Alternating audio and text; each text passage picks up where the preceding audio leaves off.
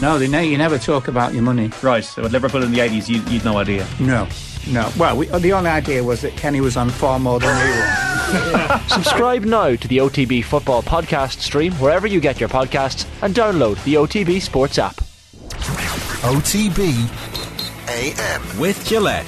Get into your flow with the new Gillette Labs Razor with exfoliating bar. 7:30 Friday morning. Very good morning to you. How are you getting on? Hope all is well. Owen, how are you doing? Good, Adrian. What's the crack? Colm, how are you going? Adrian, Owen, good morning. What are we talking about was the comment that was just made there. So there's a few bits and pieces to get into. Needless to say, I did find myself watching the golf last night, I have to say, and it was like a battle of good versus evil. Jeremy might phrase it as the battle for golf soul. Looking at it last night, I don't know how you lads felt about it, but I was in the good versus evil, dark versus light. The Phil Mickelson, I really hope he misses this putt. DJ willing against all the live golf lads, I have to say, which was something that almost caught myself by surprise. Whenever McDowell, oh no, hang on a second, he is not good enough to get anywhere near that field. The other players, Rory, JT particularly, are very much warm to, and John Ram after his comments during the week. I've suddenly found myself really, I caught myself unawares, and I have to be honest about it. I was really cheering on the anti-live crew. That's what will happen now, won't it? It's like for the Attitude Era fans of WWF, it's like the Invasion Era. WWF versus WCW. That's what it's like. I'm sure. Honestly, that's honestly what it's like. I just realised that that's exactly what it's like. Live Tour against PGA Tour. Yeah, I kind of the same as you, and couldn't help but loving Rory McIlroy's choice of polo shirt. Very nice. Very, very nice. Very flash. You'd wear it yourself, I'd say. Do you know? Funny I could. I thought you were, when you said it was like a battle for the soul of golf soul, you were talking about Adam Hadwin versus Callum Tarrant as like the greatest. People he'd never heard of 24 hours ago. What an absolute blockbuster leaderboard it is that we're facing into this weekend. I'm sure it'll mix it up. Like, do we want to see Dustin Johnson rocking up that leaderboard and contend against Rory over the next couple of days? I think that's the best case scenario, isn't it? You can't have a battle for good versus evil if evil is just doing really badly, which most of them are at the minute. Yeah. It'd be it's scant pleasure, it's brief pleasure. You do want one of them to be up there, and if it's going to be anybody, well, it's not going to be Phil anyway by the looks of things. It should be him. Anybody who isn't fully off with the leaderboard at the US Open: Adam Hadwin of Canada, 400 par leading the way. Callum Tarrant, 31-year-old from Darlington, who's nobody has ever heard of before, ever. He played in the US Open once a few years ago, and that's been about it. That's his only major appearance before in 2019. Missed the cut. World number 445.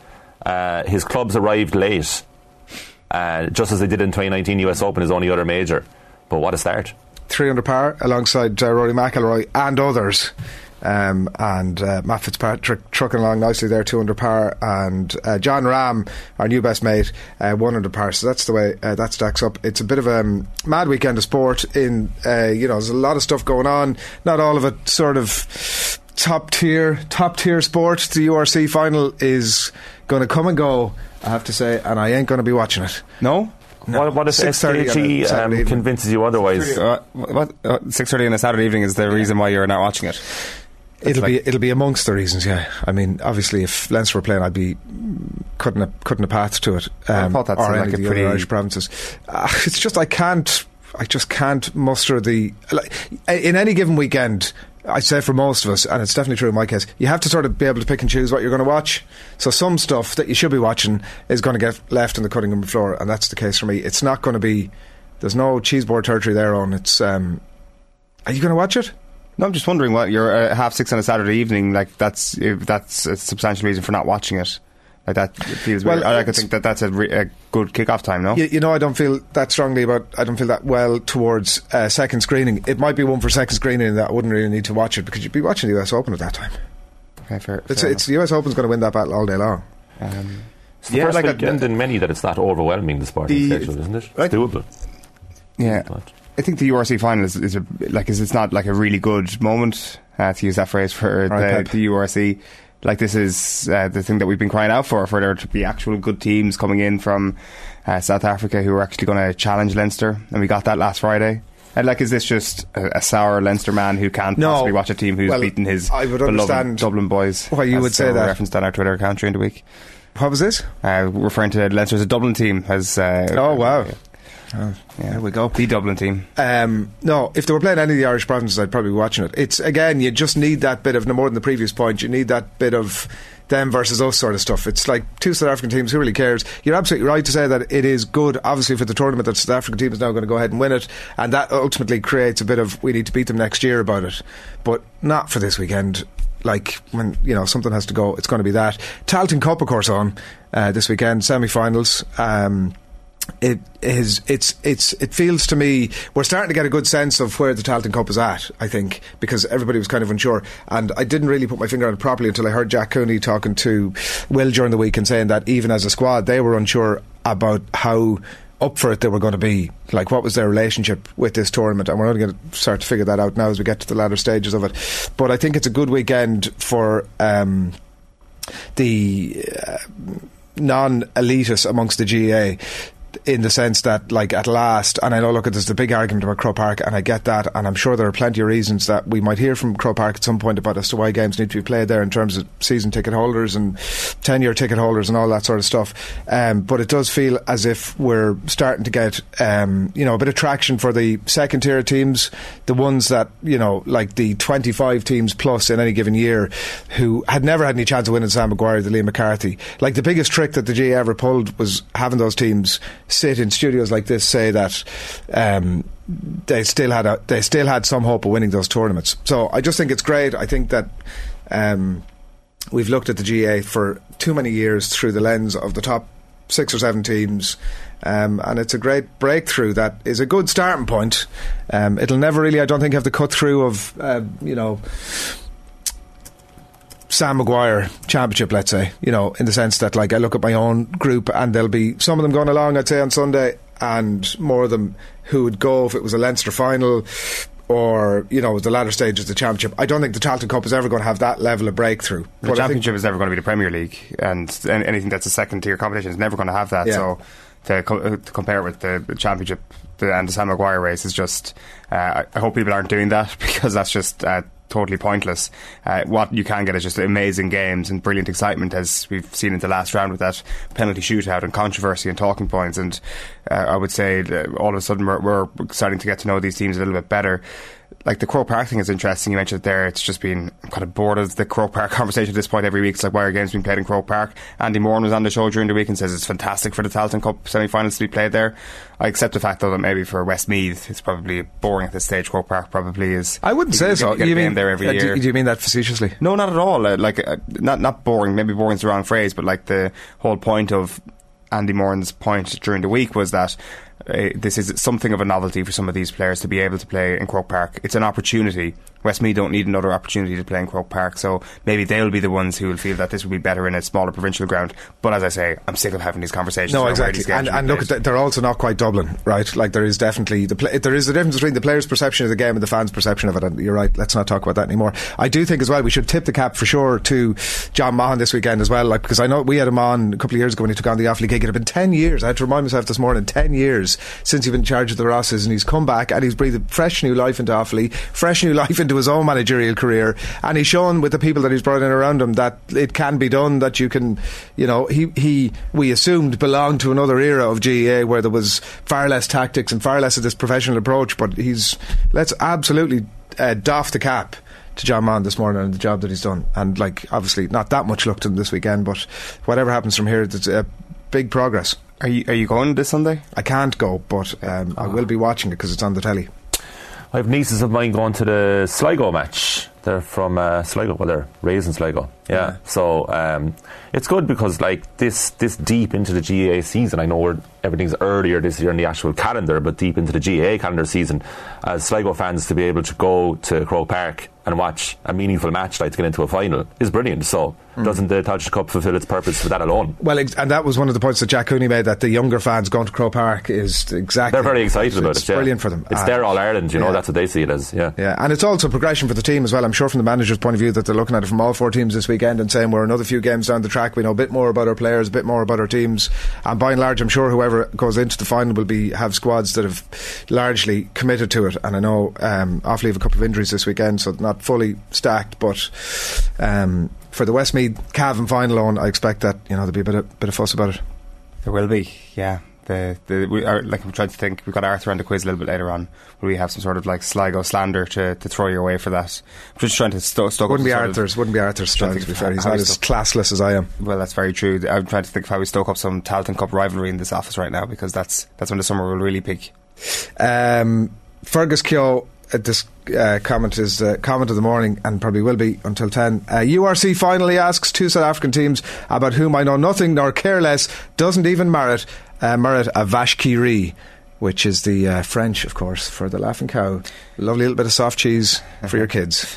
Obviously there's a big Irish tint to our conversations around the URC. Should we be more of a URC centric show rather than an Irish-centric show, and pay our due deference to the South African teams and pay them as much respect? Adrian's shaking his head here in studio. Well, we get an opportunity to do that in the coming up slash that people will see. Before that, John O'Leary says, is the semi-final of the Tailteann Cup cheeseboard territory, or is this where Adrian dresses down and prepares to slum it in Croke Park? Neither, it turns out. He won't support his beloved URC, and he won't support his beloved Westmeath. I've been to see Westmeath 2 times this year. I'd love to be there on Sunday, but other things dictate I can't be. So no cheeseboard events. Yeah, events, dear boy. 20 to 8 Friday morning, and you're very welcome along to us, and thanks for all those comments. Do keep them coming into us over the course of the morning. We've Kevin Kilban who's going to chat to us. He's going to put a bookend on all the Ireland chat after that recent cluster of games. We'll get Kevin's thoughts on all of that, and we'll get his ranking as well of his Ireland goals from the window just gone. Roisin Upton, Ireland hockey player, World Cup kicks off in a couple of weeks' time. Roisin will be in studio to tell us how prep is going for that, and can they repeat the heroics of 2018? Get Roisin's thoughts on that in just a few moments. Get back into the GAA. Who have we got for quick picks? Quick picks is Adrian versus Owen versus Will versus Aisling. Very good. That is 10 past 8. Sports news at 8:30 this morning here on OTBAM. We'll have the URC with SKG. Stephen Kisby-Green, resident South African rugby expert, will be in studio to tell us 3 reasons why you need to watch the URC final this weekend, this Saturday evening. Alan Quinlan, we'll get him to pick his what he thinks should be the Ireland starting 15 for the first test against New Zealand upcoming. Live crappy quiz, myself versus Arthur versus JD. It's a real showdown at 10 past 9 this morning. And then David Collins from the show last night. What are you laughing about? Just the real showdown. It's a good choice of words, that's all. It's a showdown that the David outcome Collins is almost being Nathan's father. Yes, very good chat with David Collins on last night's show with the other Nathan.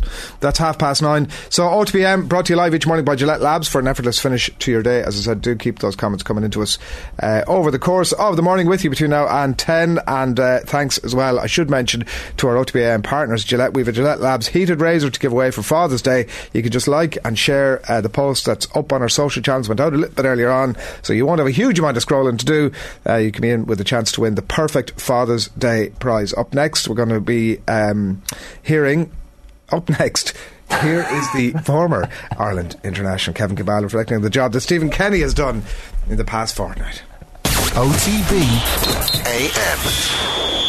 All right, it is. We wanted to bookend the end of the international window, end of a cluster of games, obviously for the Republic of Ireland, and to do just that, there's only one man we could ask on board. Kevin Cabal, good morning to you. Good morning, Adrian. How are you doing? Good. How are you going? Everything's great. Everything's really good, actually, yeah. What's the schedule of classic games for the weekend? I've got a bit of MLS action this week. I've actually done the World Cup playoffs this week, which was quite interesting watching the games. I did Peru against Australia on Monday and what a game. Costa Rica against New Zealand. Well, they weren't classics, as you maybe can well imagine, with a lack of goals in the game, but they were interesting to do anyway. They were interesting games to do, and I'm looking at it genuinely in comparison to where Ireland are in the world rankings. Costa Rica are ranked, 31 in the world, I think. Peru ranked 22. Judging from what I've seen in the last couple of games especially, we're well beyond those teams. And the rankings are always, you always look at the rankings sometimes and think, how are some sides in certain positions? But some of the teams that you see, particularly when I've watched a lot of the CONCACAF region here, Mexico are up around the top 10, so the US. And from what I've seen, I don't see any reason why we can't get anywhere near those teams. Well, it depends on, you mentioned like benchmarking off the last 2 games. I'm with you. Yeah. Obviously, the first 2 games not so great. So your overall view then on like whether what we've seen now over the last 4 games collectively is the growing pains almost of a team who are on the up and an upward curve of improving football that will hopefully lead to improving results, or are they more? Or are the first two games particularly more of a cause for concern for you? Probably a bit of both. Are we any clearer over the last 4 games? I think the last 2 games has given us real optimism again. Was it Lithuania we played at the end of the last window, and we finished that with thinking, right, here we go again. Troy Parrott scored that late goal. And then looking across the course of the last 6 or 7 prior to that, we felt as though that the team was moving forward. I certainly felt that anyway. I know I've not really been on with you guys talking around then. It's been difficult really to get on to fit it in time-wise. But can't get you. I don't know about that. No, you just don't pay enough. But anyway. But no, genuinely, I think it has been very good, hasn't it? I think we all accepted that. And we will look forward to this Armenia game. And honestly, I was disappointed, of course, like many was disappointed, but I kind of understood. I was actually quite impressed with the first 20 minutes. The first half maybe petered out a little bit from 20, 25 minutes onwards. But the way that we started the game, I felt that we got in behind Armenia. I felt that Josh Cullen was on the ball early. He was trying to pass forward and we would play on the front foot. I remember a pass early on from Nathan Collins, a longer ball. Ogbena's good movement. Ogbeni played very well for the first 25 minutes of that game. And I felt there was, there's something to play on it. It was just the second half. And realistically, when you look at it, end of season like it was, the lads trying to get go again, the heat, there's a lot of extenuating circumstances, wasn't there, why that game probably turned out the way that it did. Disappointing nonetheless, really disappointing second half. We just didn't get going. The shape of the team looked wrong. I think distances all over the pitch looked quite poor. And the most disappointing thing out of everything was the Ukraine game, because you look for a response. We're coming back home. We've had that 90 minutes under our belt. There was a lot of players and personnel that have played the game. Yes, travel, don't get me wrong, takes it out of players. Maybe there could have been 1 or 2 more changes in that game, in the Ukraine game. I think Stephen Kenny might look at that himself and maybe feel as though that he could have made 1 or 2 more changes. But they were flat and there was no tempo in the game. There was nothing really for me to look back on that game. I know you were there with your son, Adrian, weren't you at the game? But There was nothing in that game where I felt. I don't know. We had more shots. I think we had more shots at goal, certainly at goal, whether they're on target or not, than we had across the Scotland game. But there was no. I don't think that the distances was right. The shape looked off. The players didn't look like they were prepared to make a tackle. We were too easily played through. At home, after a performance like Armenia, I expected a response, and I don't think we got that. But clearly, in the Scotland game, I think we saw the character. I think we saw maybe close to what Stephen Kenny will be looking at towards his strongest 11 in that game. And then we took that into the second Ukraine game, and I was really pleased. Kevin, it's been a roller coaster, less than a fortnight. You go back to lunchtime on the Saturday Irish time, just before the Armenia match, and I can't remember a more positive feeling towards Stephen Kenny's team. Then you fast forward to after the first Ukraine game, and it was, I was saying during the week, Kev, I'd say 99% of the comments coming into OTBAM on that Wednesday morning was Kenny's got to go. He's got to go. Yeah. Then the next 2 games, we're back to, it's brilliant. Yeah. It's really positive. Where do you stand on the Stephen Kenny reign after a tumultuous fortnight? No, I think you know what I think is, you know what, Colin, as ex-players, I honestly think there's maybe more of an obligation for us to be a little bit more supportive of the team. I do feel that, and certainly of the manager as well. We're all going to have an opinion about who's playing well and who should be in the team and things like that. But ultimately, when the team starts, we have to be supportive. And that was a disappointing thing for me watching the Ukraine game. And even, sometimes, I can be quite vocal, especially if I've had a beer on Twitter at times, which maybe I should shut my mouth. But when you're watching games at times, you kind of get into them. You get into the swing of it, don't you? You throw something out there, and when you're disappointed watching the team. But I think in answer to your question, Colin, across his reign, I think there has been steady improvement. We have to say that there has been. I think he was given the extension to his contract because of that. I think we accepted there was more to come from these players. We maybe get into 1 or 2 individuals in a while, but I think overall it has been positive. But I think a majority of the games that we've played, first half of games has been my big disappointment. But looking at Ukraine the other night and looking at maybe this window column, look at how we started the game. And it's simplistic. It's simple to say, but we've actually rolled the ball back to Nathan Collins or Shane Duffy, whoever it was. We've gone long, played in their half to start the game. It gets the crowd up. we're always going to play a different style of football as it is. When the ball is circulated, I think we won a corner in the first couple of minutes against Ukraine, got the team right on the front foot. I think we had a foul early on. We ended up getting the good attacks down the right-hand side. It's positive starts. I don't think we saw that early on from Stephen Kenny. And watching the team play early on, that was a disappointing thing from my point of view was, look, we are going to see a different style of football, but where is that little bit of bite in the tackles? Where is it going to come from? And I'd look primarily really at someone like Jason Malumbi. I don't think he's been amazing in the last couple of games. I think he's played well, but look at him in the Scotland game, biting into tackles, really ferocious, getting around the pitch and covering the ground really well, which he does. I think early on when he first got into the team, and I have total sympathy with this because I did exactly the same when I first came as a young player. You feel, though, maybe you try and do something different. You try and adapt your game a little bit. And I think he felt as though, I felt watching Malumbi, he had to be on the ball more, had to, get it and make things tick over. That's, in my opinion, that's maybe Josh Cullen's job behind him. You can see they clearly have a good relationship. And it's almost as if Malumbi's best game is when the old adage of earn the right to play. Go and put your foot in, be aggressive. And he has that in abundance. And I think when he does that, he can then let the rest of his game take shape off the back of it. And that's been the standout thing, I feel, maybe in the last 6 or 8, take the Armenia and Ukraine game out. I think it's been more aggressive without the ball. And if I look across maybe his reign, our best performances, even the Scotland game, even Ukraine the other night, a majority of the best performance we've had less of the ball, which is quite surprising when you look at the performances we've had. And even Ukraine the other night, I think we only had about 40% possession, but we were their equal. We were Ukraine's equal in the final third with our threat. That was certainly the case against Scotland. We were way more of a threat than Scotland. And I won't have people saying to me Scotland were that bad that helped us play well, which I can take your argument. They were bad, but how many times have we played against sides that haven't been great and we've just kind of played to their level? We had to raise that level and we haven't seen that enough. And that was great to see, particularly with it being at home, with the response that was needed after the Ukraine game. All right, everyone's been asked, so I have to ask you.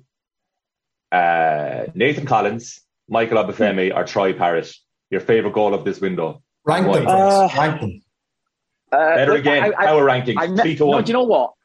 Before I start here, I messaged Nathan earlier on. We've got amazing coverage here now in Canada with the Zone have picked up the Nations League rights. And I was always scratching around trying to get an Ireland game over the last year or two, trying to, as you well know yourself, Colin, Adrian, you're trying to get dodgy feeds to try to watch a game. And then you try, and if you miss a game or miss certain parts of the game, it's difficult to watch back. But we have amazing coverage here now. But last night I flicked the Zone on here and they have a top 10 of this current Nation League window, top 10 goals. And surprisingly, honestly, Nathan Collins is in at 4. He's the 4th best goal. Obafemi was at 6. There were some goals that were in there. Like Troy Parrott's wasn't even in the top 10. And they had Erling Haaland's goal against, I think it was Sweden. I think it was the ball across the 6-yard box and it was a tap-in. Like it was, however, they want to get the big names in, obviously. But I wasn't having it. But in answer to your question, in what order? Well, Nathan Collins' goal, it's so unique, isn't it? I think that's it. I think Obafemi's was as well. But, I mean, judging watching Ireland over the years, they're all unique goals. I have to say that. But Collins is special, isn't it? Given that he's a defender, stepping in. And I heard your analysis yesterday when you were talking with Johnny on or the other day, Colin, and there was very few options for him to do what he actually did. So it was very instinctive. He got a little bit of luck with the bobble. He could have gone with his left foot, but he really had to go with his right foot to finish it. So everything kind of took place. So I think it was a special goal. Obafemi's, I think, honestly could have gone into roll Z. And if it had gone in roll Z, it was a hit. It was a hit and hope almost. You know, there was a lot of feel to it and it was a great goal, don't get me wrong. But I'd have to go with Collins. And number 2, I'd probably have to say Parrott and Obafemi 3. That's what I would say. It's a sound ranking. You've got 2 minutes before you have to go on to your next media appointment. So there's one thing that I want to ask before we go, which is this narrative that's taken on about the Duffy versus Collins bit, right? So forgetting about the goal for a second and whether having Collins in the team can shape and change the shape of the team and the mindset of the team and the tactics of the team in terms of not having to play as deep to cope with the lack of pace from Duffy. Your thoughts on that? I think Shane Duffy is going to be under a bit of pressure now, more pressure than probably we all thought. We know his threat from set pieces. We know that he carries that for us. I haven't really seen it enough from Nathan Collins, whether he can carry the same sort of threat. But Collins' all-round game over the 4 games, it was incredible to watch his development. I spoke earlier on, even saying to you before about the Armenia game. I felt his distribution from back to front was so good in that Armenia game in the first 20 minutes. Even his long pass, his short passing, so good. I think his reading of the game, as we saw, for stepping in the goal that he scored. We've clearly seen that Collins can play right side of the 3 centre halves, but is he going to get Coleman in? Is he going to get Omar Bamadeli when he's fit back in there? Because Doherty is clearly going to start at right wing back. He's our best player in that position and has to start there, unless you can put Doherty at left wing back, which he's probably still causing a few problems for us. McLean was brilliant against Scotland. I thought absolutely brilliant. It was exactly what was needed, but that's a problem position for us. I'm sorry to go off on a tangent here, Adrian, but I think Duffy's under pressure now. I do think he's under a bit of pressure, but I think Collins, in my opinion, if I'm looking at world players like him, I looked at Matthijs de Ligt and look at those two similar ages. De Ligt gets a 100 million move to Juventus from Ajax, and there's very little when you're looking at them. I know de Ligt has got more experience and people laugh at you when you say things like this, but he's very much like de Ligt in how he plays, very aggressive at times when need be, maybe could be more aggressive, and I think that's the case with de Ligt as well. But he's so good on the ball that you see him dropping off and he makes things look very easy. And I'm listening to some of the guys of the day comparing him with Van Dijk, but if he continues like this, we know he potentially could be an all-time great. He's got the pace of Richard Dunne. Richard Dunne was absolutely the best defender I played with alongside throughout my career. And, if he goes on to do half what Richard Dunne has done, then we've got a real prospect on our hands. Yeah, we have. Yeah. Can't be expecting those worldies every week. We'll take them when they're there. Kev, Good man, you've a busy schedule. Thanks a million. Yeah, can I just talk to you about the goal though as well? I want to just say one thing before I go. I think James McLean's got a bit of criticism for that goal against Ukraine. And I think you'd messaged me earlier on to say that David Conley had given Nathan Collins criticism for the goal as well. And I've got sympathy with both, I have to say that. Simply because if you look at Darragh Lenihan when he picks up the ball, when we're in possession and he goes long, there's probably an option for Lenihan to go back towards Collins, who dropped off to receive the pass from Lenihan, and also another option maybe to go inside to, I think it was Cullen, who then could have switched it out to McLean. So McLean's anticipating that. When the ball's given away, McLean actually makes up the ground to get back, but just doesn't get back far enough. And I've played in that position, and it always is, Adrian, about cat and mouse. Can you influence what the opposition's going to do? Can you play the wrong side of him and force him back? And Yarmolenko, realistically, that's not his game. He is quite lazy at times, and he would always play up. So McLean got caught out because of that, and I had sympathy for him. But I don't buy the fact is that Collins could have done more, because I think he was looking to receive the pass. And say if you freeze frame at times, the game does look different. But I think he had too much to do, and I think it was good play, and it was a good, well-worked goal by Ukraine in the end, really. Yeah, we'll look forward to tracking his progress over the next while. Kev, good man. Thanks a million. Thanks, Adrian. Thanks, Colin. OTB AM. Kevin Caban in a conversation with myself and Colin there yesterday, reflecting all things Ireland. Now it's almost 8 o'clock. You're watching OTBM. Delighted to have you with us this morning. Do keep your comments coming into us. The Hockey World Cup will start in 2 weeks' time. 2 weeks' time, games in Spain and Holland. Ireland are going to open up against the Dutch on July the 2nd at Amsterdam's Wagener Stadium. Then on to play Chile 3 days later, and Germany the day after that. 5 uncapped players have made the Ireland squad, and one of our heroes from the 2018 World Cup is back and hoping for more of the same. With us in studio this morning, Roisin Upton. Good morning to you. Thanks for having me. Thanks a million for coming in. Delighted to be here, yeah. Germany, Holland and Chile. That's tough. It is a tough pool. The only pool out of 4 to have 3 European teams in it, and I think the standard of hockey in Europe speaks for itself.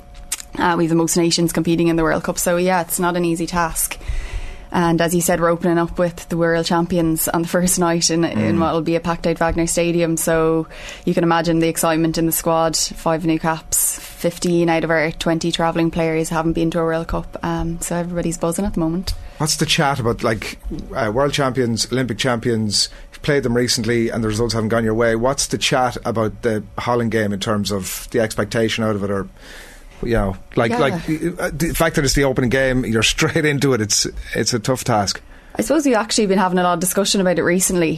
So it's our third major tournament back to back, and we're just wanting to learn all the time. You know, how did we approach the World Cup in 2018 versus how we approached the Olympics, versus now with a completely new, inexperienced group in many ways, how we're going to approach it. And the only thing we've been talking about is one game at a time, and that if we perform to our ability, you don't really know what's going to happen. So we're chasing performances. Obviously you want results at the World Cup, you want to progress through the stages, but as you said, it's no easy task first game against the Dutch. But you know, I think I can count on one hand the amount of times I've played the Dutch in my career, so definitely you want to play against the best. It. And the fact that it's the first night almost is nearly a good thing, in the sense that like they're coming cold into it, huge expectation given what they have in the bank, and the fact that they're at home and it's the opening night.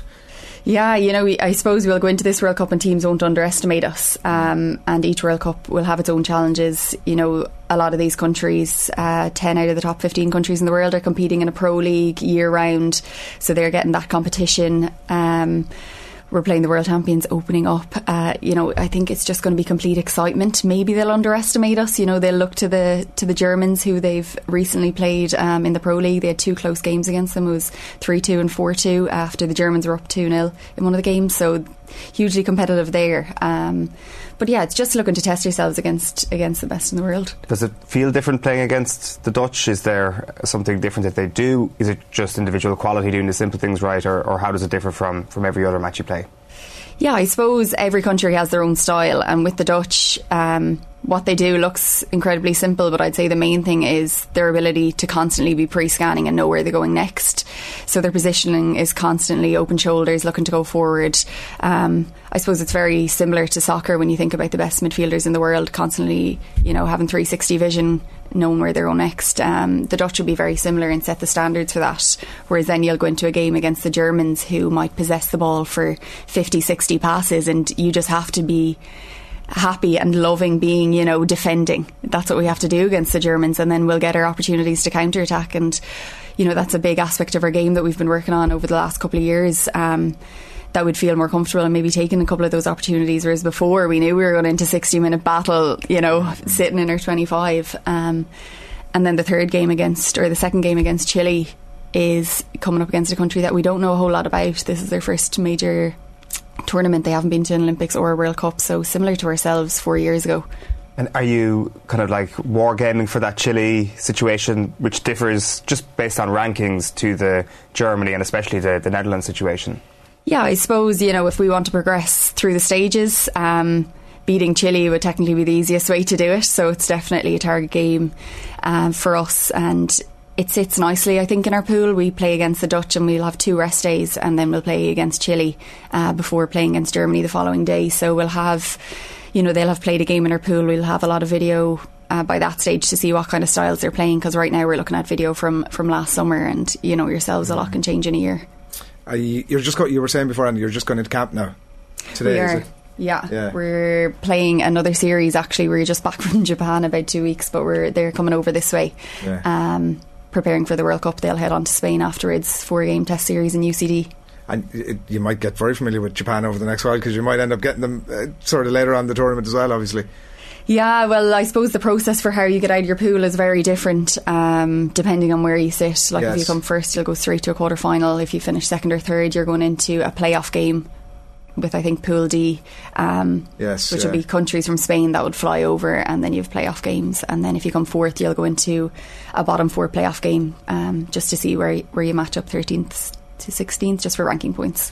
I was listening to an interview that you gave with Nathan. It was before the World Cup final in 2018 last night, and you were talking about the goals that you'd set out, and obviously everybody understood that you'd way overshot where the goals were at. You were saying, we just wanted to get out of our pool and see how we went in the quarterfinals. Have you discussed that yet in terms of this tournament? Well, it's much the same. Yeah. You know, we're ranked 12th in the world, and yeah, we were chasing consistency and wanting to be in these tournaments, but even though other countries know us more, know more about us, there isn't really any expectation. You know, we didn't come out of our pool last year at the Olympics, so now looking at this squad, we've been together this actual set squad about 6 weeks, because there was a Junior World Cup in December that got postponed because of COVID, and it didn't end up happening until April. So a good chunk of our players, 5 or 6 of those players, were playing in that. And then you had, I suppose, the likes of me and a good crew of us that had gone back to work for the last year and that were balancing, you know, finally getting a rest after a 5-year Olympic cycle. So we've come together in the last, it was just pre the Japan trip, to be honest. Right. And we've had a really good preparation so far. Everybody's buzzing. But in terms of targeting games, I suppose, yeah, Chile is the obvious one, and we'll see what we can do against the Dutch and the Germans. Is there a freshness to that, almost, in the sense that you get a bit of a breather from it?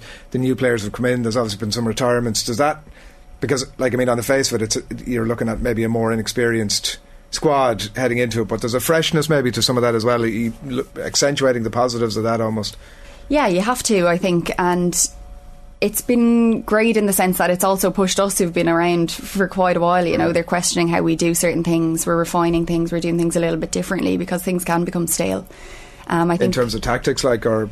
Yeah, in terms of tactics, in terms of, you know, flair, I suppose when you first come into a squad, you're not thinking about pressure, you're not thinking about, you know, I suppose when we had gone to a World Cup in 2018, we knew how special it was and how hard it was to get there. That core squad had been together, and I was one of the last into it, but they'd been together for 6 or 7 years, and now you're looking at a brand new squad that's been together a couple of months.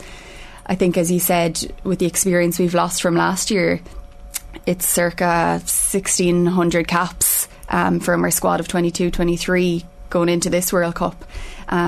So with that, we just have an unbelievable amount of energy, enthusiasm and excitement, and I suppose the not overthinking that's left to us to really, you know, knock home the tactics and get people up to speed as much as you can without overwhelming them, and just allowing them to enjoy this.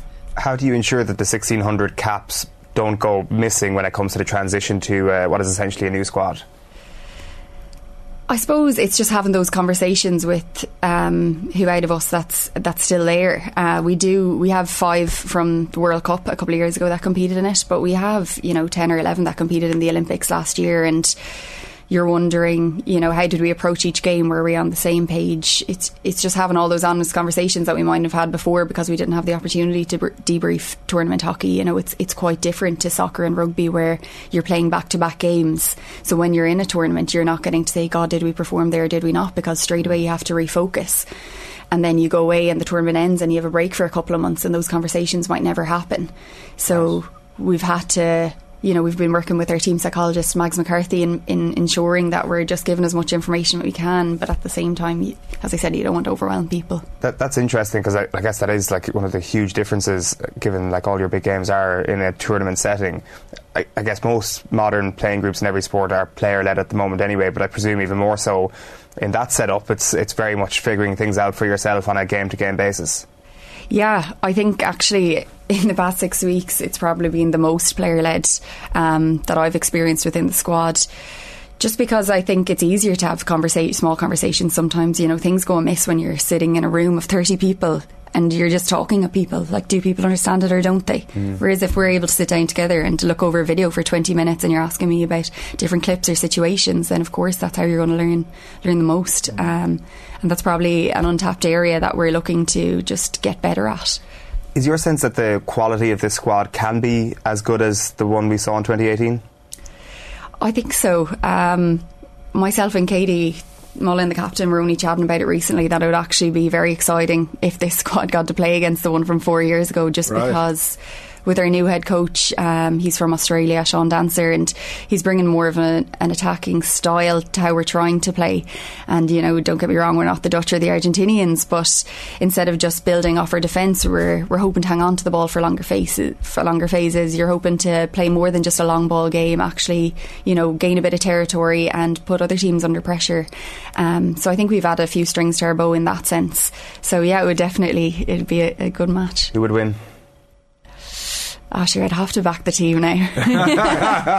You have no choice at the minute. That's non-negotiable. And does because it's a similar conversation that's happening around the Irish football team in terms of that, you know, trying to play a bit of football and having that attacking thing. And you don't necessarily, I know, like, obviously it's been bits of criticism of the team over the last while, but they actually haven't been that bad defensively. You don't necessarily have to give up a huge amount defensively to add that attacking stuff in. Has it come seamlessly enough, or have you found that if we're giving a bit more here, we're losing a bit over here and we just have to accept that? I think where we might lose some defensive focus might be in training, because we mightn't be doing as many defensive drills where it's chaos and, you know, it's 5v8 and you're in deep defence and, you know, there's balls being thrown everywhere and you don't have time to set up and it's unstructured. So we mightn't have focused on that as much. But we're hoping that we bring that as part of being Irish, as part of that, you know, pride in your defence. So I suppose that on the flip side, we've done a lot more counter-attacking hockey. You know, I suppose small-sided games in a room like this where you're 1-on-4 and you're trying to hold on to the ball, getting your eyes up earlier, pre-scanning, knowing where you're going next. All those things have been really important, but I suppose you can always set your defence that little bit higher, you know, so instead of just I suppose collapsing back into our own half, we're looking to get out and get into teams' faces a bit more and just be more aggressive. Have you found your own role? You mentioned there about like the maybe more player driven side of it. Have you found, like 4 years down the line, that your own role or your own voice has become a little bit more like almost in, you know, supporting Katie? Or how have you found that? How have you found your role within the team, not in the playing side but in the leadership bit or the speaking bit? How has that developed over the last 4 years? Yeah, I suppose on the pitch I would say much the same. I love to communicate, and I'm sitting in a position in front of kind of a back three where it's what's known as a free man, or I suppose in soccer terms a defensive centre midfielder. So you're constantly trying to put out fires before they happen and communicate to people what's happening in a structural sense. But I suppose off the pitch, definitely, I've probably found my voice a bit more, feel a bit more confident. Just chatting to people, but I suppose I didn't have to before either. You know, we had a lot of strong voices, we had a lot of leaders. Shirley McKay, the most capped player in the country across all sports, you know, Hannah Matthews, Anne O'Flanagan, Chloe Watkins. We had it in abundance, so my voice wasn't needed. So I'm actually really enjoying that aspect now of my role changing again. What are you doing, like? It's just what you said, like, it's just, I suppose you're trying to fill people with confidence now. You're just taking more ownership on and off the pitch. We have a leadership group of 4 of us, and you're just trying to share the load as much as we can and be as player driven, whether it's us setting up meetings and not being led by coaches, you know, coming with our own clips, debriefing. It's us, you know, setting up Zooms midweek when we aren't together in Abbottstown in camp, just trying to do all the extra things, especially in the last 6 weeks, because, you know, we have 6 weeks to prepare for a World Cup in some senses, and I know a lot of countries will actually, and we've taken positives from it, will be in the same boat, because when you come off the back of a 5-year Olympic cycle, you know, and you've 1 year to prepare for a World Cup, there's a lot of balls in the air and squads have changed, and as I said, people are gone back to work and doing different things, deciding will they continue retirement. So it's been a hectic 6 weeks, but you can imagine the excitement with 15 people going to their first World Cup. Can I just ask that what you said a moment ago about, you know, trying to tap into that Irish thing of work ethic and putting them under pressure or whatever it may be. What do you talk about when you're having those conversations in camp, when you're talking about the Irish attributes that you might be able to bring to the pitch? I suppose we're frequently talking about winning games is about not conceding goals, you know, and if we're going to concede goals, then we're going to have to score more than the opposition, and it's literally as simple as that. So, you know we aren't necessarily a 5-goal scoring team right now. You know, we're not going to go out and beat teams 4 or 5-0, but we can beat a team 1-0 or we can beat a team 2-1. And, you know, if we're defensively resound, that we need to get energy from that.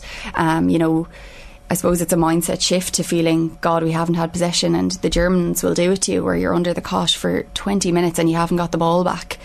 And, you know, you can either sink into yourselves and keep collapsing and defending your circle, and, you know, the pressure is loading on your shoulders.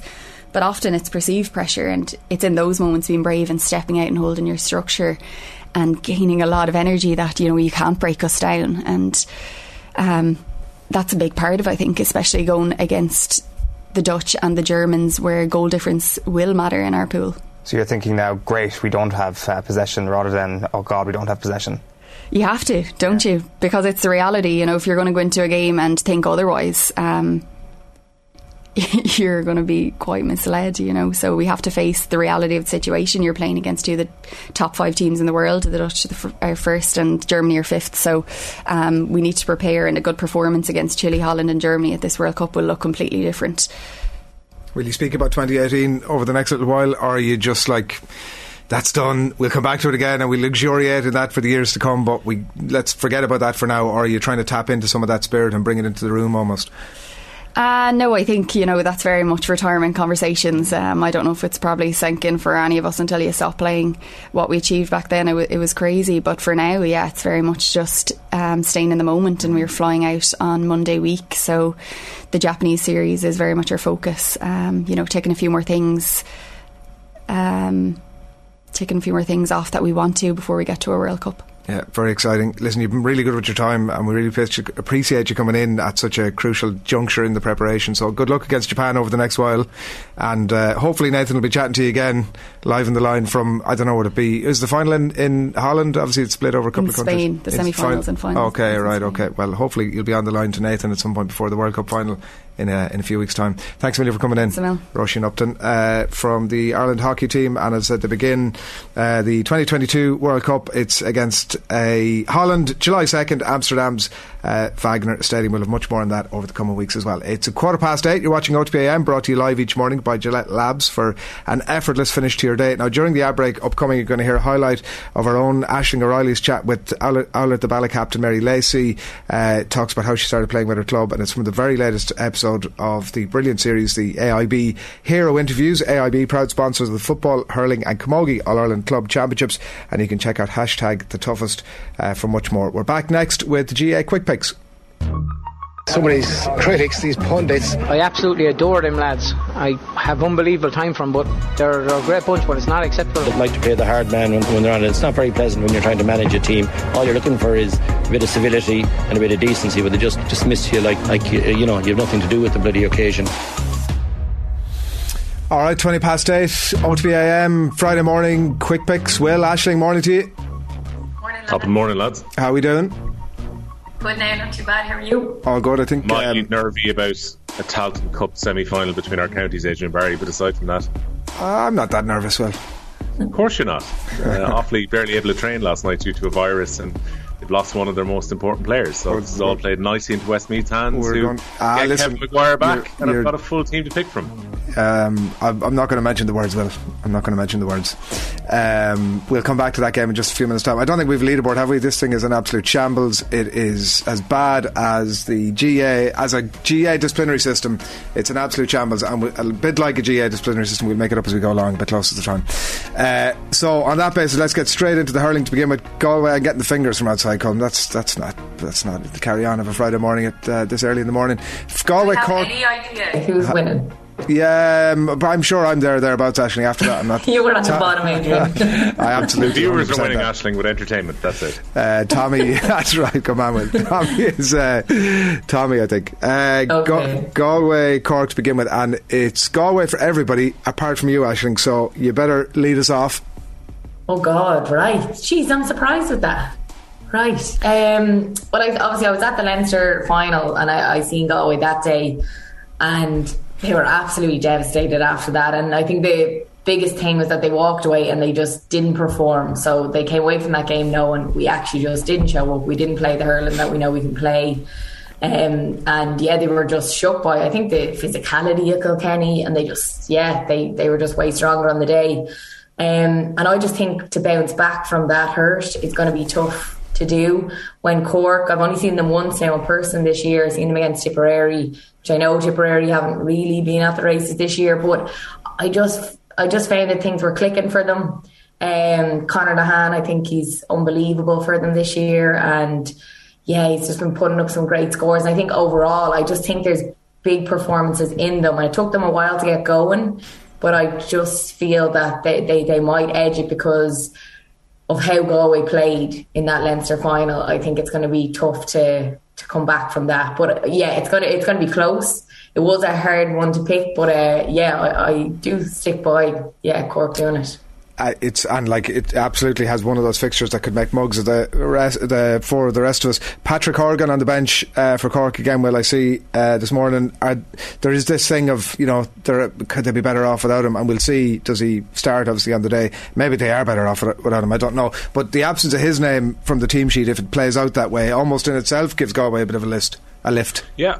Look, I'm not entirely convinced that he won't start. He's obviously named within the matchday squad, so they could make a late change before the game at Semple Stadium tomorrow. Look, there is a strong case to say that their best hurling of the year so far has come in the last three fixtures.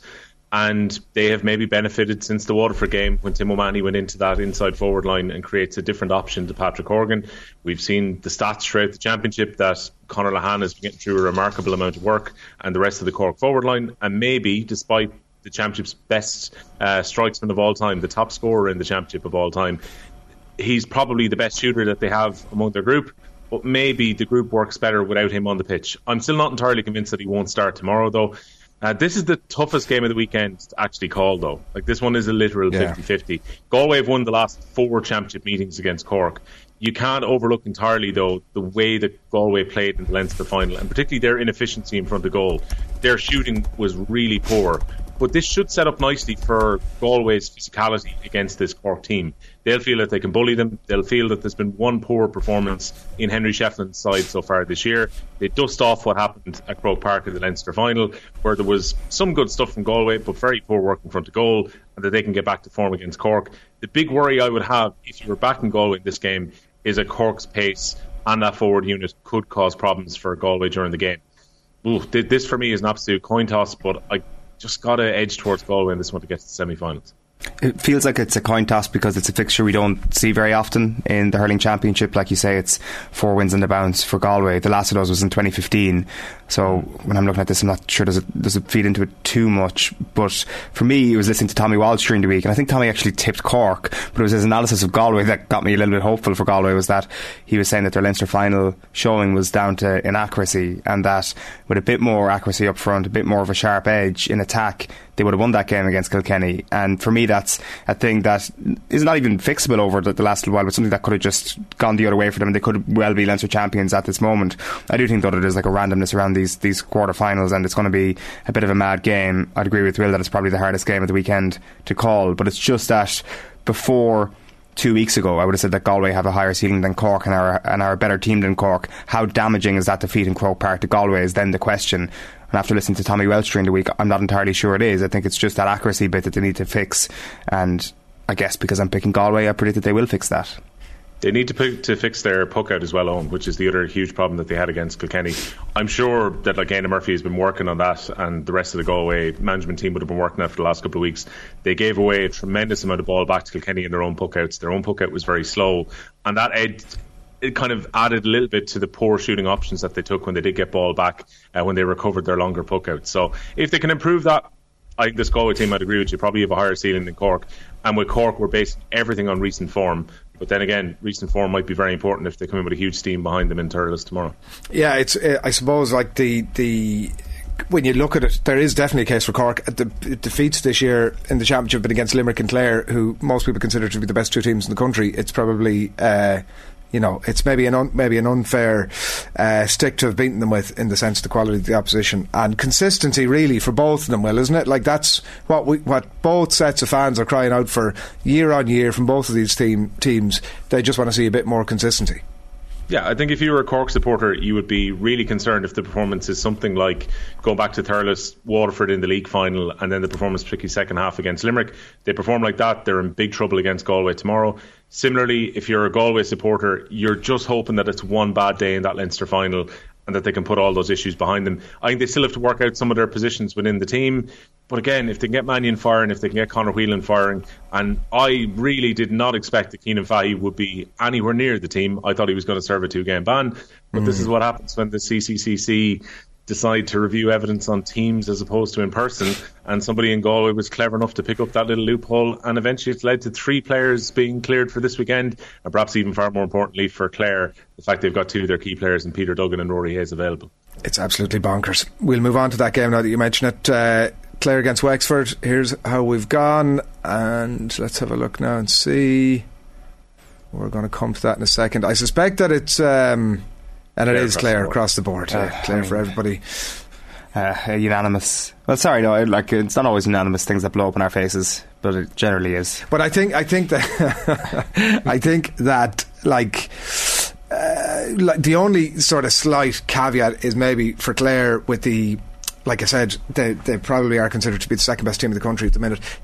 Perhaps actually the slight emotional come down almost from having run Limerick so close the last day, and maybe the physical come down of obviously it going all the way into extra time and all that.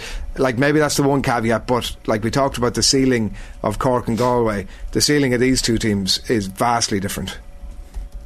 Yeah, I do think it's going to be a lot closer than we think. And we talked to Tommy Walsh the week, me and Owen, and he actually thought that Clare, trying to bounce back from this will be extremely tough for them, when I didn't really think it would be as tough, because I think that they're definitely the second most informed team maybe all year so far, and I think they'll be raring to get back out there and put up another big performance and show that they should be going a lot further this year. This shouldn't be where they drop out, and I didn't think at all that they would be coming off the back of a loss and it'll be tough for them, when Tommy was really concerned in that way that, it would be tough for them. I think that the hurling that they played all year, they're a brilliant team. It's been brilliant to see them really coming to their potential. And yeah, the only thing with Wexford is, look, they are so dangerous when they get going. When you see the likes of Leach and Conor McDonald link up inside, they're very dangerous to stop. But now you're seeing Clare getting the likes of Peter Duggan, Rory Hayes,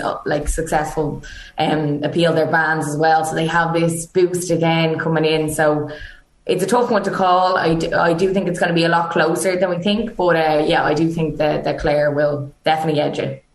Are you having the closeness, Will, or what's your prediction of points difference here?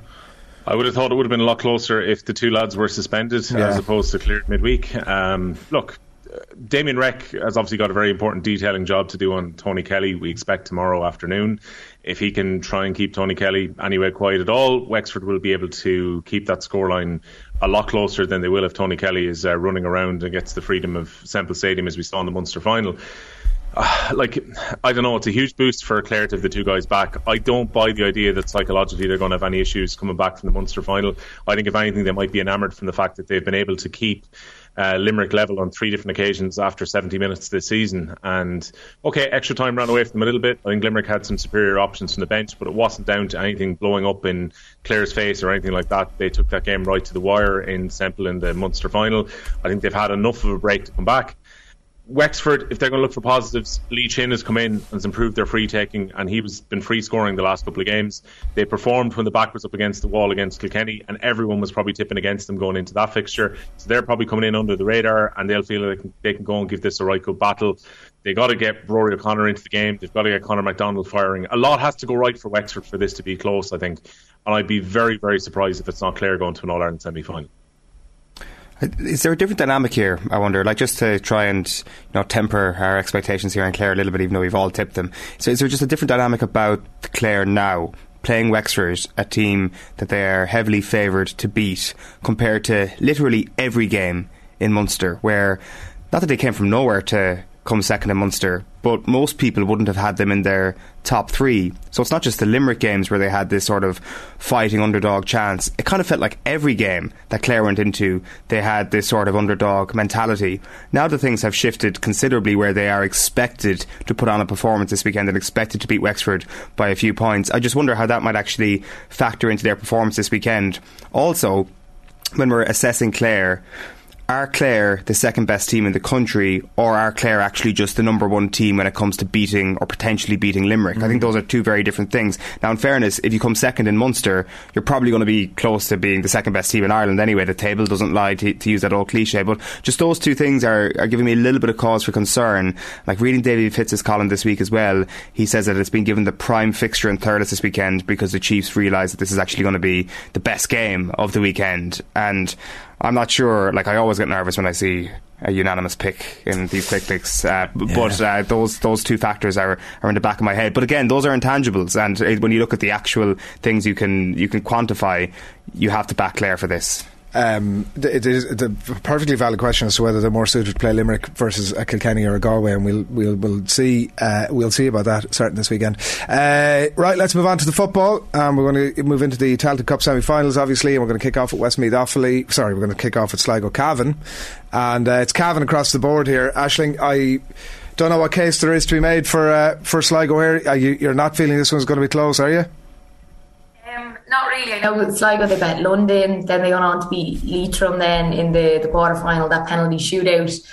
And then Cavan, obviously, we know they bet Down and then Fermanagh. So the only concern is that at the moment, Cavan haven't been tested other than coming off, say, their Ulster games. So that's my only concern, that in this last few games, they haven't been tested. So is there a bit of complacency going to slip in there? But I think overall, if you look at the team, I think Cavan are a hell of a lot stronger. I think at the very start of the Tailteann Cup, I definitely tipped them to go the whole way. But I do think that Sligo, they're an up-and-coming team for sure. They put on some really good performances. That Leitrim game in particular, it was a brilliant game. So I do think it can be close, but I think if Cavan show up, play how we know they can play, I don't think it's going to be too close in the end. But yeah, I know I'm going to say the Cavan are going to win well. Over to the stronger side of the draw, and Westmeath and Offaly going at it this weekend, and it's Westmeath across the board here. Will is obviously playing a bit of yourself and trying. I knew you'd accuse me of this. I didn't say anything. No, but look, 16 hours ago, so I was like, I'm going to be accused of some kind of double bluff. I'm with you. I'm totally with you on the points you're making in terms of, like, I've seen a good bit of Westmeath this year, and from the sideline, and they've been really impressive in patches and games. Honestly, like, I think I've seen patches of them against Longford, for example, down in Mullingar, where they played for 20 minutes of the second half of the first half, and if they were to play like that against any other team in Leinster, they would genuinely give them a good run for their money. But we talked about consistency earlier on. There's loads of quality around the team. Wallace, Luke Loughlin, and he hasn't started every game. Heslin, clearly. Sam McCartan has come on a lot. Ray Connellan on his day. When those players are firing and going well, and they've obviously a couple of players back this week, genuinely, when I've seen them up close, they've looked so impressive. But they just also have the tendency to just disappear out of games for long periods of time. They'd Longford beaten out the gap and suddenly just almost packed it in to the point that the game became somewhat competitive after that. So it's just on that basis. It's obviously the factors that you mentioned, Will, in terms of the couple of really unfortunate injuries picked up in the Offaly camp during the week, and the virus. I think I'd absolutely go with you. It was a fairly 50-50 game up to that, but you'd have to lean towards Westmeath on the basis of that. Yeah, I think I'd agree with you. I mean, it's contrasting fortunes when it comes to the injuries. So Offaly have been incredibly unlucky with injury, particularly with the Wexford game away from home in the Leinster Championship. It seemed that some of them were just starting to clear up, and then it was confirmed that John Furlong's injury was worse than first feared, so he's going to be out for 6 months.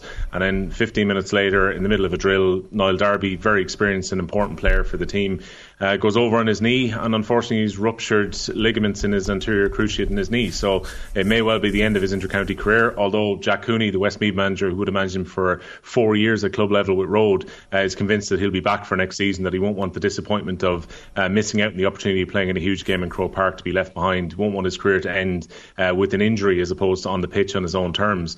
Like, this is intriguing. We're talking about Damien Reck against Tony Kelly. Like, it's going to be probably Johnny Maloney, the Offaly captain, up against Westmeath's marquee forward in John Heslin.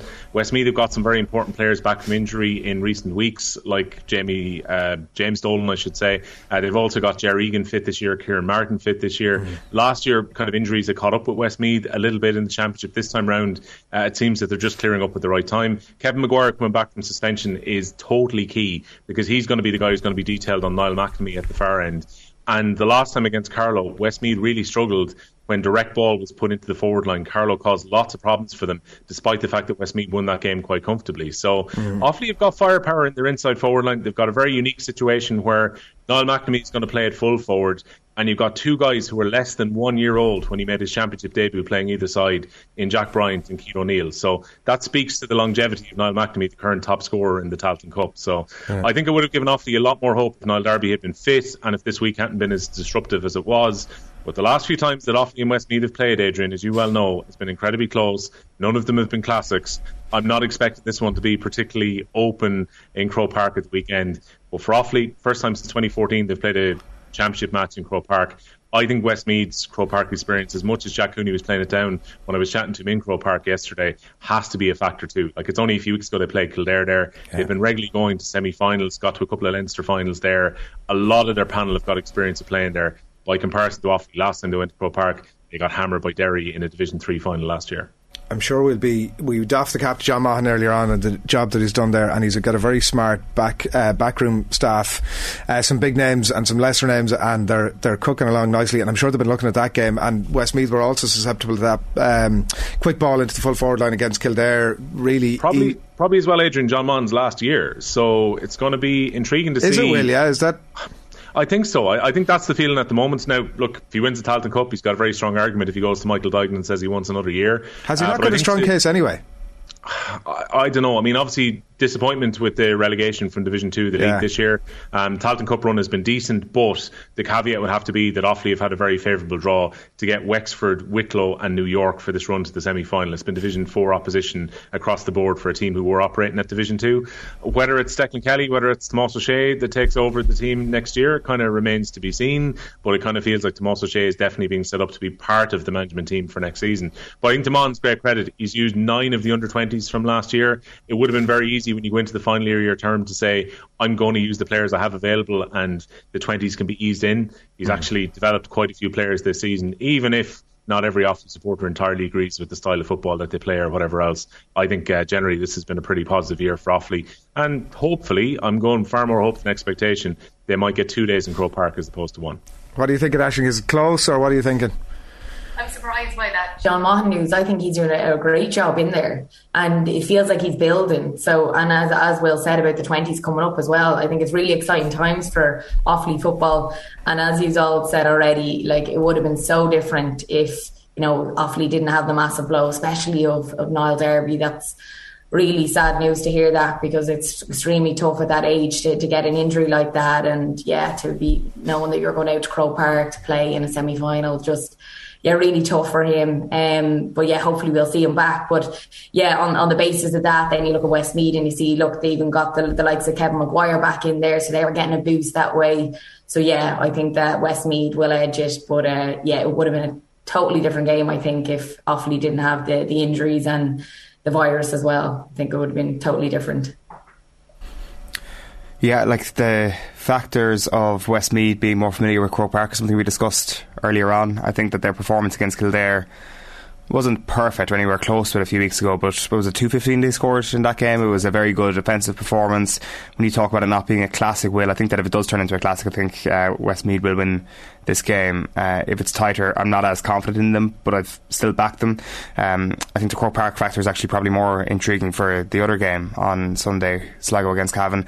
Did I read somewhere that one of the Sligo players has never even been to Croke Park, let alone playing in Croke Park? So that there's like definitely more of a novelty about that fixture and more of a novelty about Croke Park in that. And also we've got a doff our cap to Tony McEntee, who as a non-Kerry man has done and performed the Yera of the year, I would say. He says that we played down in a challenge match and lost by 5 or 6 points, so there is still that gulf between ourselves and Cavan. Cavan are probably a Division 2 team and we're a strong Division 4 team, so that's exactly how you motivate your team to go in as underdogs on Sunday, and maybe Sligo will do something special. Yeah, he used that exact line with me as well, Owen, yesterday, so obviously he's well practiced. He planned before he went in. Yeah, a couple of crackers on the TV, and we'll... How have you never been to Croke Park? That is crazy. That's mad, isn't it? Sligo's a long way from Dublin, and not too many opportunities to go there during the year. So I think another good start in the championship games just before we finish up, lads. Niall Murphy has obviously been long serving for Sligo. Again, I was chatting to Tony McEntee yesterday. He was saying he's going to play 5 championship games this summer. He's played 15 championship games in his entire career. So it just goes to show the benefit of the Tailteann Cup to provide more games for counties like Sligo, who generally have been going out in the first round of the qualifiers in recent years. Yeah, it's win-win. Fair play. Will, Aisling, thanks a million. Thanks, lads. Cheers, lads. That's Quick Picks. I absolutely adore them lads. I have unbelievable time for them, but they're a great bunch, but it's not acceptable. 20 to 9, Friday morning, you're watching OTB AM. We're delighted to have you with us, and thanks a million for tuning in. We are brought to you live each morning by Gillette Labs for an effortless finish to your day. And do if you have any comments about what it is we're chatting about this morning or anything else in relation to the sport, please do keep them coming into us. And one comment here says that we, the South African teams, don't care about your beloved Leinster, in relation to one of the YouTube commenters, not my beloved Leinster, somebody else's beloved Leinster. Just to clarify that, Owen. It's a sickening blow for you on a Friday morning, isn't it? Sickening. Join us at the Silk and Thomas in Kildare Town on June 21st. It's next week. We're going to be looking ahead to the Dubai Duty Free Irish Derby Festival at the Curra Racecourse. We're going to be chatting to Irish Derby legends Michael Kinane, Johnny Murtagh and Shamie Heffernan for an in-depth Irish Derby discussion and analysis and what it takes from horse and jockey to win that iconic race. You'll have Johnny Ward and John Duggan for company as well. What more would you want? You can go to otbsports.com and see our social channels as well for how to get involved in all of that. And it's next week and it's in Kildare Town. It's Tuesday night and it'll be marking your card ahead of the Irish Derby. So sure, what more would you want? Right, it is 8:43. You're watching OTB AM. We still have SKG on the URC. Stephen Kisby Green in a couple of moments' time is going to mark a card for the rugby at the weekend. Not that interested in the URC final. Well, Stephen is going to change your mind on that, or at least that was certainly the plan when we pitched together this item. So that is to come. We're also going to have a live crappy quiz a little bit after that. It's going to be myself against Arthur, against JD. And I can only really see it going one direction. I presume we've got a load of weird rounds again on that don't make a huge amount of sense even after they've been done. Even like writing it was just a fever dream. So get ready, buckle up, everybody. Buckle up. SKG and the URC. Stephen Kisby Green, come on in. How's it going, lads? Good morning to you. Beautiful Friday morning. Our resident South African rugby nerd. Fair enough. Yeah, I was looking forward to the weekend's rugby. So Stormers against Bulls tomorrow evening, and I've already put it on record a little bit earlier on that it's not a game I'm planning to watch. It's definitely disappointing that Ulster and Leinster. What are you laughing about? I don't know, it's just like so disrespectful. Like, I mean, I'm already in Stephen. If this is a debate between you and Stephen about the importance of this game, I'm already rooting against you for the way you like this. I'm just being honest. I'm just being honest. There's no showmanship about that. I genuinely have no plans to watch the game. It is disappointing, of course, that there wasn't an Ulster or a Leinster in the final where you'd have that bit of a vested interest. I wish you said this earlier in the week, because like that could have been put to both of the head coaches in the press conferences, and they might have just been like, well, there's no point playing this if Adrian Barry, Cheeseboard fame, is not watching us. They could give two hoots as to what I or anybody else at this side of the water thinks. But no Adrian Barry and his cheeseboard tuning in to watch a 6:30 kickoff. It ain't happening. It'd be ideal time for a cheeseboard. Deliberately pushed back so that Adrian Barry could watch it at the particular time. It's slashing with the US Open as well. I'm adding that caveat as to why I'm not going to be watching. But you're going to convince us why. 3 reasons. SKG, let's go. It's going to be probably one of the best games of the season. It's 2 completely different styles of South African rugby. There's this sort of ongoing narrative that all South African teams play the same rugby. It's up the guts, it's one-out runners, it's boring, it's this and the next thing. Stormers have kind of proven that wrong entirely all season. They've been exciting, they've been attack-minded, and they've got a lot of sort of wide-ranging skills in their side. The Bulls are a lot like what you'd expect from the South African side, so it's going to be what we hoped Leinster versus the Bulls was supposed to be last week. It's going to be that, but a bit better. So reason number 1 is it's probably going to be the best game of the season. So I'm not with you. I'm not having that. It could go either way. It's going to be wet. It could be a desperate game. What's the best URC game of the season so far then? And what's the barometer? Leinster's thumping of Glasgow, was it in the what a classic. You cannot tell me that you enjoyed that pathetic Of course I did. Why? Because you're a Leinster supporter. Yeah. Like, honestly, that is the opposite of what good rugby is. When a team thrashes a team 70-0, or 70-14 or whatever it was, I can't remember what the cricket score. That, to me, is the opposite of good, exciting, watchable rugby. So it's going to be close. It's going to be in the trenches. It's going to be back and forth. No team is going to get away from one another. Yeah, it's going to be wet and miserable, but so is Connacht. So are you saying that every... So is Connacht generally wet and miserable? Wow. Jesus, I thought I was the leading contender here for having a lash off Connacht, but SKG have just moved swiftly into number 1 there. Anyway, I'm not having that number 1 reason. I'm not having it. It might be the best game of the season. I'm not having. We'll judge that after the game. Number 2, what have we got? Number 2, it's going to be a true representation of the chaos, the crack that South African fans will have. Basically, it's going to advertise the raucousness of South African stadiums. Cape Town is one of the best sort of party atmospheres in terms of a stadium, even though it's at 7:30 at night in the middle of winter.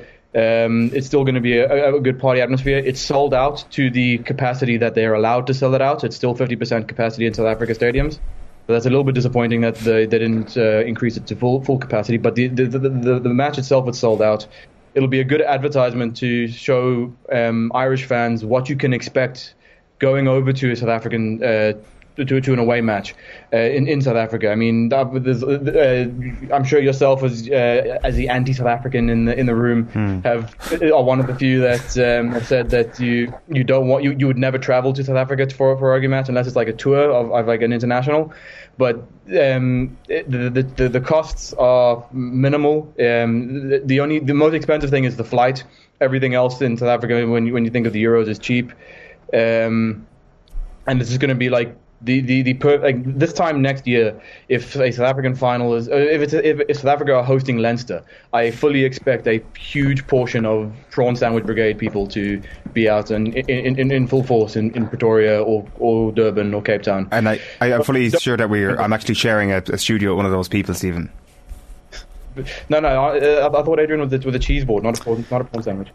He will take whatever is put in front of him. I think that absolutely, SKG, you're sort of luring us in here with a bit of these sort of suckering us up with some of these little soft punches, and with the last blow you're going to knock us out, because I have to say, a full stadium, raucous stadium, that is absolutely not going to turn me away from the US Open to turn this game on. So you're 0 from 2 for me so far. Knock us out with your last punch.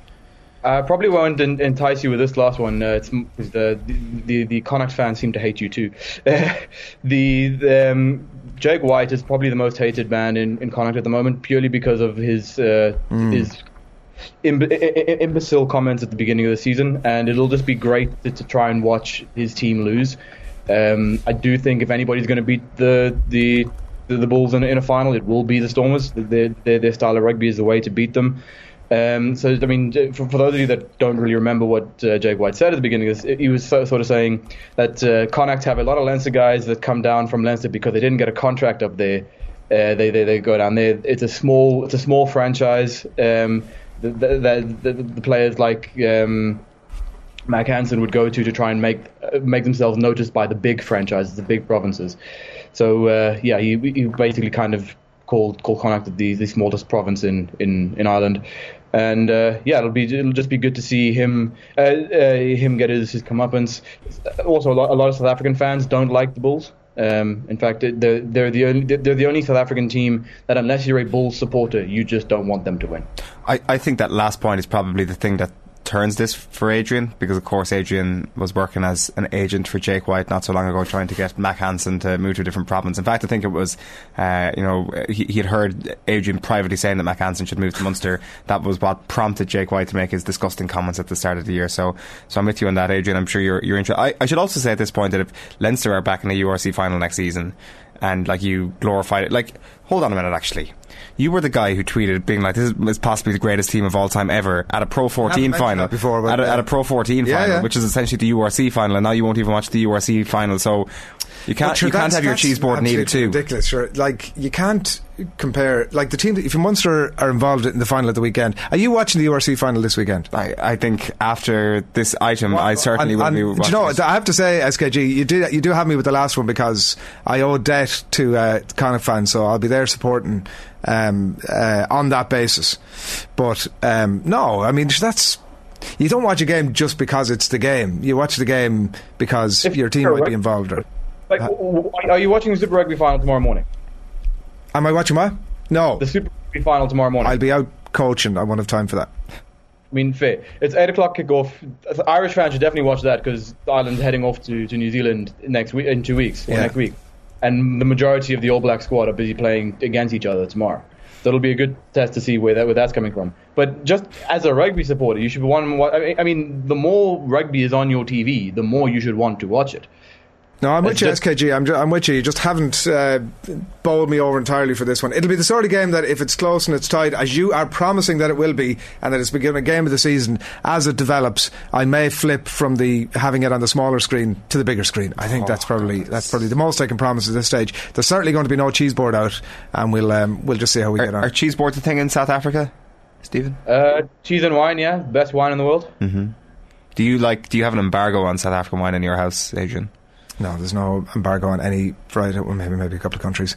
Any wine in my house, if it's in a bottle and it's red, in you come. Yeah. SKG, you're off out to the cricket this morning. I am, yeah, heading off to Clontarf to see the Proteas take on Ireland. Unfortunately, Ireland can't do anything to win the series. It's already 2-0 to South Africa. But it'll be good. The weather's not doing too well. There's going to be a bit of a rain delay, I think. But it's going to be a good day out. Okay, good man. Well, listen, enjoy the rugby over the weekend. It looks like the bin lorry's outside, so make sure your bins are out. Good man. Well done, SKG, on the URC final, and we'll see if all those prophecies have come to fruition when we pour over it on Monday. Like, I mean, isn't that the truest? How long will you spend talking to Quinny about the game on Monday? I don't know. Very little, I would imagine. I will make that decision on Monday morning. Very little. I don't know how much we'll spend. Just another weird Adrian Barry agenda to start your Friday morning. What? That I just won't watch the game. I'm just being honest about it. There'll be loads of comments coming in now going, "Oh, you're this, that, and the other." I'm just being honest. I won't watch the game. I have no plans to watch it anyway. Well, enjoy your time free of the URC. Or I'll second screen it, maybe more to the point. Right, 8:53 Friday morning, OTB AM. We're going to be previewing, by the way, the 150th edition of the Irish Life Health National Track and Field Championships are going to take place at the Morton Stadium June 25th and 26th. This year's championship can see a host of Olympians and recent record-breaking athletes back in action as they battle it out at the World and European Championship qualification. Tickets are available now. You just go along to athleticsIreland.ie, and we're going to be previewing that 150th celebration of the championships with a very special Saturday panel. John Duggan is going to be hosting that tomorrow. It'll be on your radios from 1 o'clock tomorrow, so do stay tuned for that. Time to turn back to the rugby. Alan Quinlan, good morning to you. Morning, lads. How are you? How are you keeping? I'm good, thanks. Down yourselves? You're flying solo this week, so you're happier. You've got the airtime to yourself. I know it'd be lovely to have him on again, Rog. It's always good to have him on. He was a bit grumpy last week, wasn't he? Well, we made him a bit grumpy. What, I don't know if you caught any of the conversation we were just having, but we're going to get into in a couple of moments' time, so stay tuned, everybody who's still got no interest in the URC final. Quinny is going to pick his team that he thinks should start the first test against New Zealand. But before that, will you watch the URC final this weekend?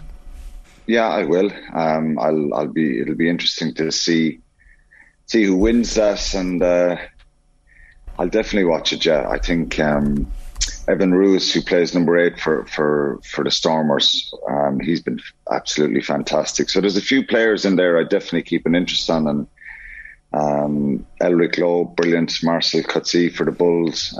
It was interesting what Stephen was saying to you there. I know he was slagging you there, but interesting to say that the Bulls were, if you're not a Bulls fan in South Africa, you don't like them. I found that interesting. I didn't know that.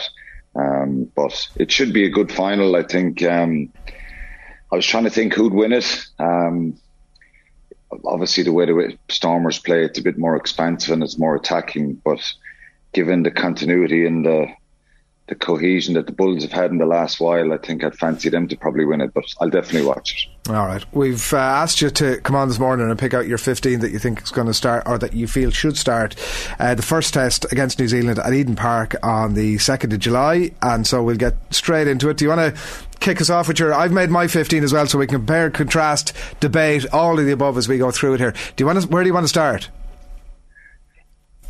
Start it in the forwards, I suppose. Yeah, the front row probably picks itself, really, doesn't it? If you're particularly for that first test, Andrew Porter, Dan Sheehan, Tyke Furlong, that'd be the front row, which has been no surprise to anyone. I think there's a couple of, in the second row, although James Ryan hasn't hit the heights that he did obviously a few years ago when he came on the scene. He's a very important player for Ireland. I think he's 43 caps now, and Ian Henderson, who's come back from a couple of injuries. I picked the two of them. People will probably say, well, why aren't you picking Tadhg Beirne? Basically because Tadhg Beirne hasn't played in a number of months since the end of the Six Nations. So even though he's probably up to speed, doing a lot of conditioning and fitness training the last couple of weeks, he was very close to playing for Munster against Ulster in that quarter final. I'd start Henderson and James Ryan in the second row. And in the back row then... Stall on a second there. I better stop. I'm with you on the front row, and I've gone for Byrne instead of Ryan in the second row. So we're saying it's Ryan +1. You're saying there's a little bit of match fitness possibly, and maybe he can work some of that out with the Maori game obviously in advance. What are the key... When Andy Farrell's coaching team are sitting down, Paul O'Connell is making the case for Henderson or Byrne, what are the points of difference? I think form is one of them. It's probably an obvious one. The way Tadhg Beirne has played for Ireland and for Munster, being on the Lions tour last summer, I think he's taken his game to a different level. He's very composed in everything he does. Obviously, his big strength is his athletic ability, ball carrying, reading of the game, his breakdown work. So, he's not a big second row, and we're crying out for one for a long time, but he's a very, very effective one. He's such a brilliant footballer. He can play in the back row as well. And I want to make this clear. If Tadhg Beirne is playing matches, yes, I would be starting Tadhg Beirne at the second row. The reason I would say is just maybe down to match fitness. So you're probably splitting hairs there. So there's every chance that he will start.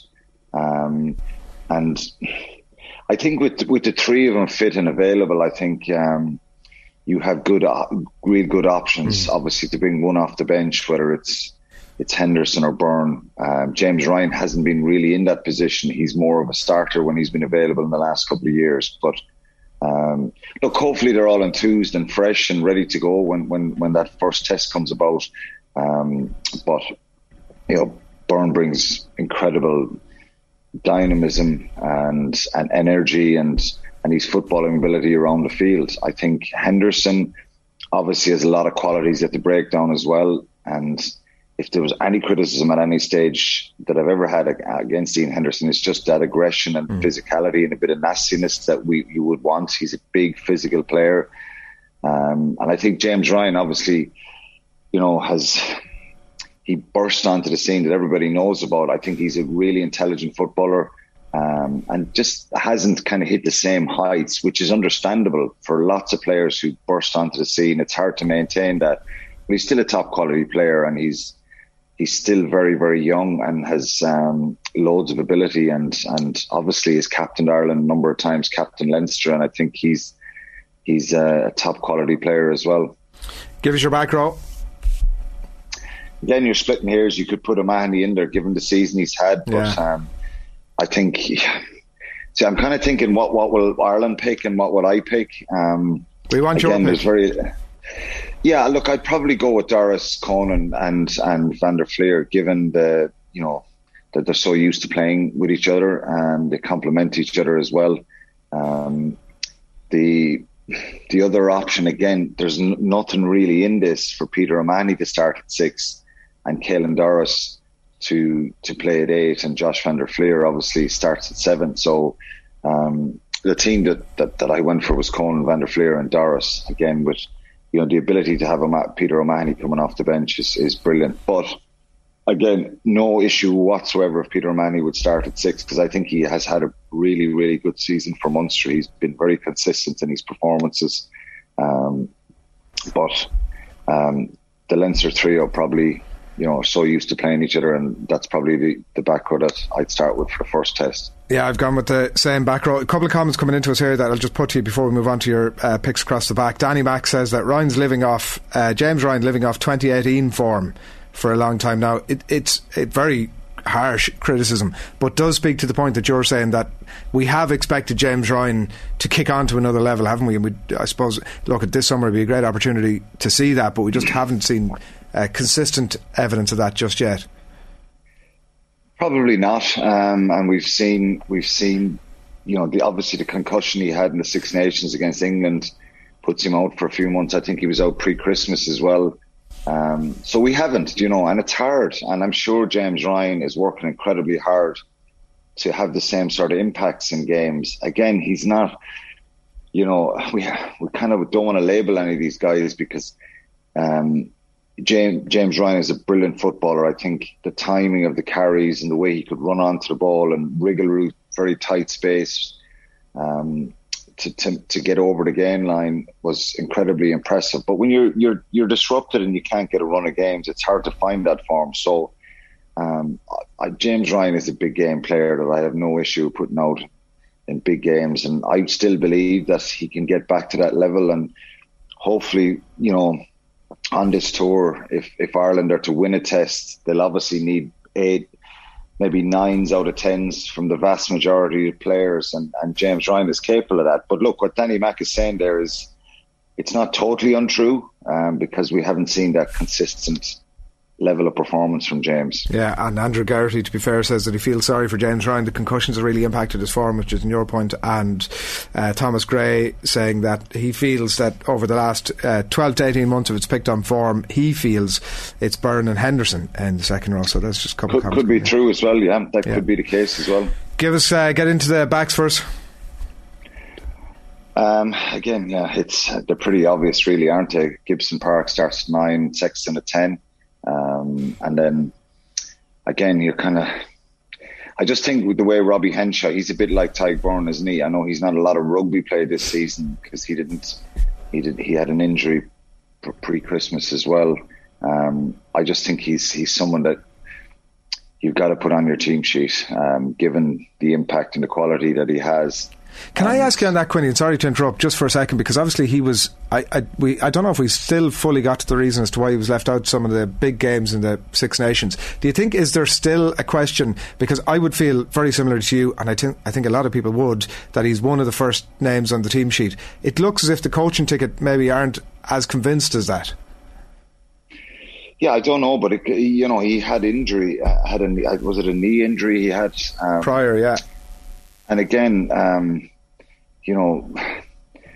probably some of the bangs and knocks and niggles that these players have now, they don't kind of reveal them anymore. So I just think the thing that kind of tips it in the balance for me, and Bundee Aki is a brilliant player as well, and I think he's someone who's such a strong character, Bundee Aki, that he'd be really important, and I'm sure he'll start one of the tests in New Zealand.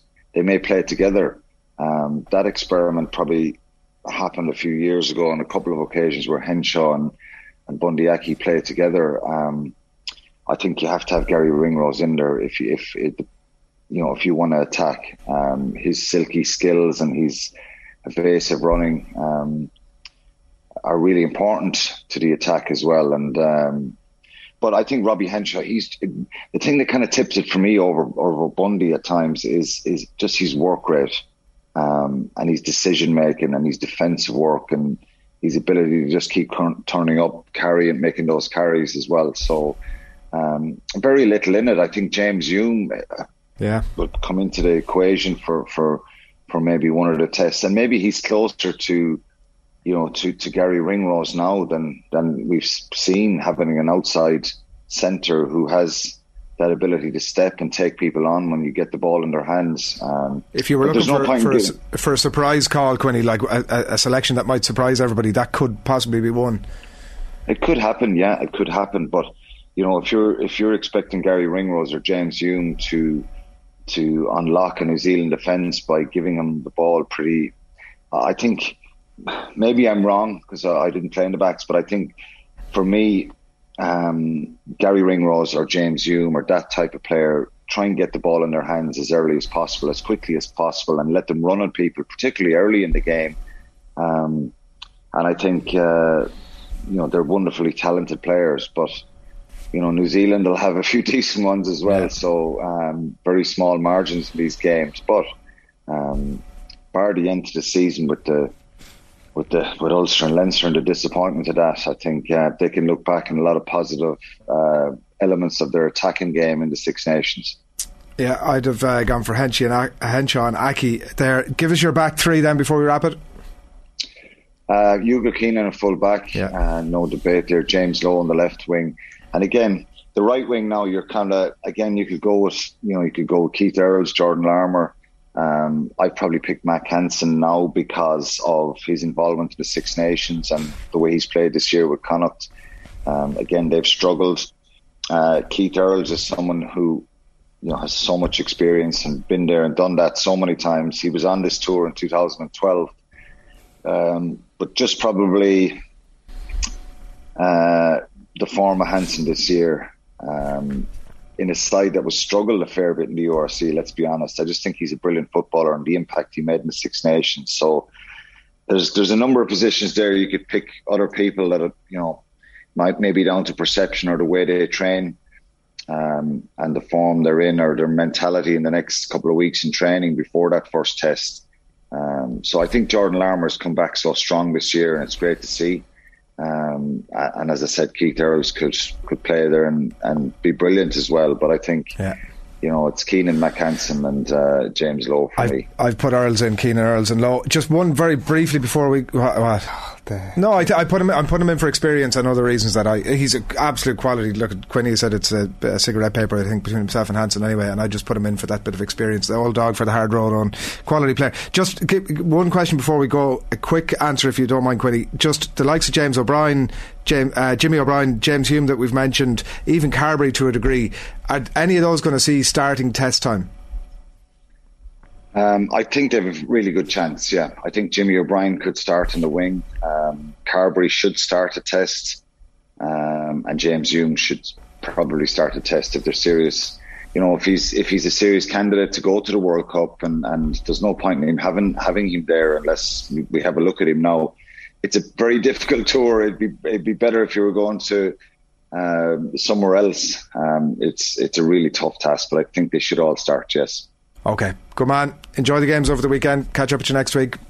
Cheers, lad. Thanks, Alan. And one comment in here about the atmosphere at Emerald 90. There'll be a better atmosphere in South Africa than anything at Croke Park on Sunday, which I think is fair enough. Can argue with that at all. Right, it's 10 minutes past 9. You're watching OTB AM, and we're live with you obviously every morning brought to you by Gillette Labs for an effortless finish to your day. Here's what's coming up on OTB Sports Radio over the course of the day. OTB Gold from 1 o'clock, where Joe catches up at Ruby Walsh. Friday Night Racing live at 3. Team 33 legend today from 4 is Mark Kinsella, and then an Irish football special on OTB Gold with Given, Quinn and McAteer alongside Kilban from 6. You can follow Off the Ball across our social channels. Don't forget to subscribe. If you're watching us on YouTube this morning, subscribe to the channel and download as well the OTB Sports app for the very latest and best in sports content and analysis. We're going to be back after the break. It's the return of the crappy quiz. First of all, Stephanie Roach chatting to Off the Ball last night about what it means to be back in the Ireland squad. Stephanie, back in the squad after 3 years. What was it like when Vera confirmed the news to you? It was all quite last minute, to be honest. We were home-based training on Tuesday night, and before the match, we knew there was going to be a place available. So it was a case of just doing your best in the game and then see what happened afterwards. And obviously, we trained then Wednesday morning, so it was a quick turnaround. But I was absolutely over the moon. Rang my dad straight away, and he was like, "I'll meet you tomorrow for a coffee." And I was like, "I won't be here tomorrow. I'm going straight away." And it was all, as I said, a bit of a whirlwind, but absolutely delighted to be called back in.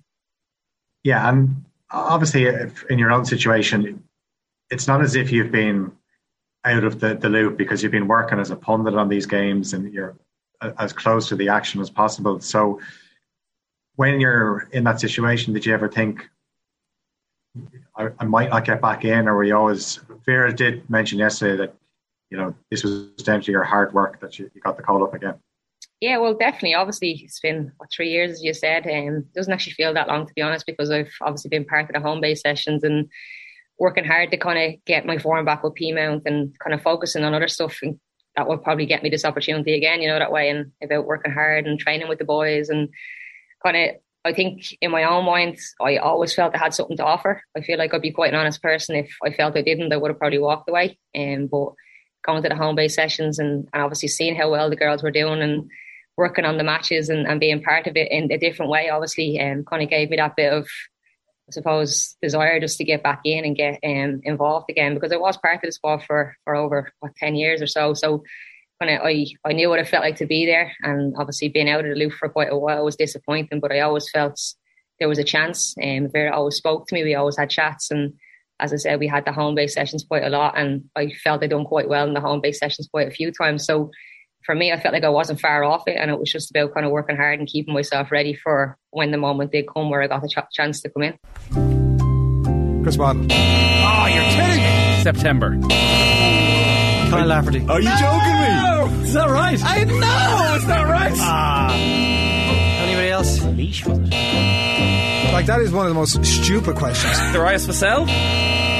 Seriously, you all need to just stay quiet. This is getting really annoying doing this quiz. What is going on here?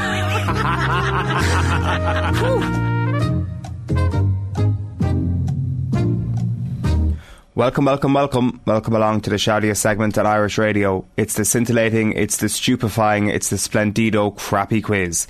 Every Friday we pit three of Team Off the Ball up against each other in our no-holds-barred quiz of sporting factoids at the end of the week. Allow me to welcome today's contestants. Our first contestant sent a video to Leo Cullen last Friday of him pouring half a bottle of Merlot down the sink and tossing a cheese board into a nearby skip. These are the consequences for Leinster's latest defeats, and the province better know they've let everyone down. Give it up for the Athlone Bone, Adrian, who's your daddy, Barry. It's probably good for my overall health, I will say. Too many of those cheese boards on and all the trimmings as I had for the Hiding Cup final, not good for your health. Yeah, well, new season, new me potentially for Adrian next year. Our next contestant is going straight from Croke Park to the tattoo parlour on Sunday to get the words of Sailing to Byzantium tattooed to his chest. Sligo Mania is about to hit fever pitch. The Tailteann Cup is coming home. Give it up for Arthur PhD. Morning, lads. Thanks for joining us. And our final contestant is going to transform into the bowler Peter Webber if Patrick Cantlay ever wins a major. Who do you think you are? I am. He will scream from his virtual insanity tower. Give it up for John Duggan, aka Don Juggan. The introductions are the best bit, aren't they, of this thing? Cantlay out of it? I'm not going to just die yet. I'll probably die. I'll die. I'll hopefully win the crappy quiz, and then I'll just dye my sword somewhere else. As ever, the format is a classic crappy quiz with a series of questions on a range of themes, and then it's on to the slip and slide of trivia, which is the rapid fire round. You can podcast the crappy quiz on otbsports.com or on the OTB Sports app, and if you're watching on YouTube, a thumbs up would be lovely. You can send any questions you have via postcard to Crappy Quiz Quizmaster, Off the Ball Towers, Marconi House, Diggs Lane, Dublin 2. Round 1 is the boring questions round, never multiple choice. Adrian, can you name the last team not called Bulls to beat Leinster in a knockout game in the URC/Pro 14/Pro 12? The answer to that question is probably always the Ospreys, but hang about.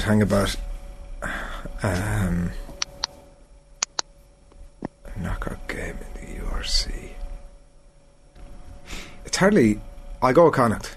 No. They lost the year after that. Ospreys probably, was it? It wasn't the year after that. Scarlets was the team that last beat them. Yeah, not the Ospreys or Connacht. Arthur, only 2 teams made it to 2 Tommy Murphy Cup finals during the competition's short existence. Can you name either county?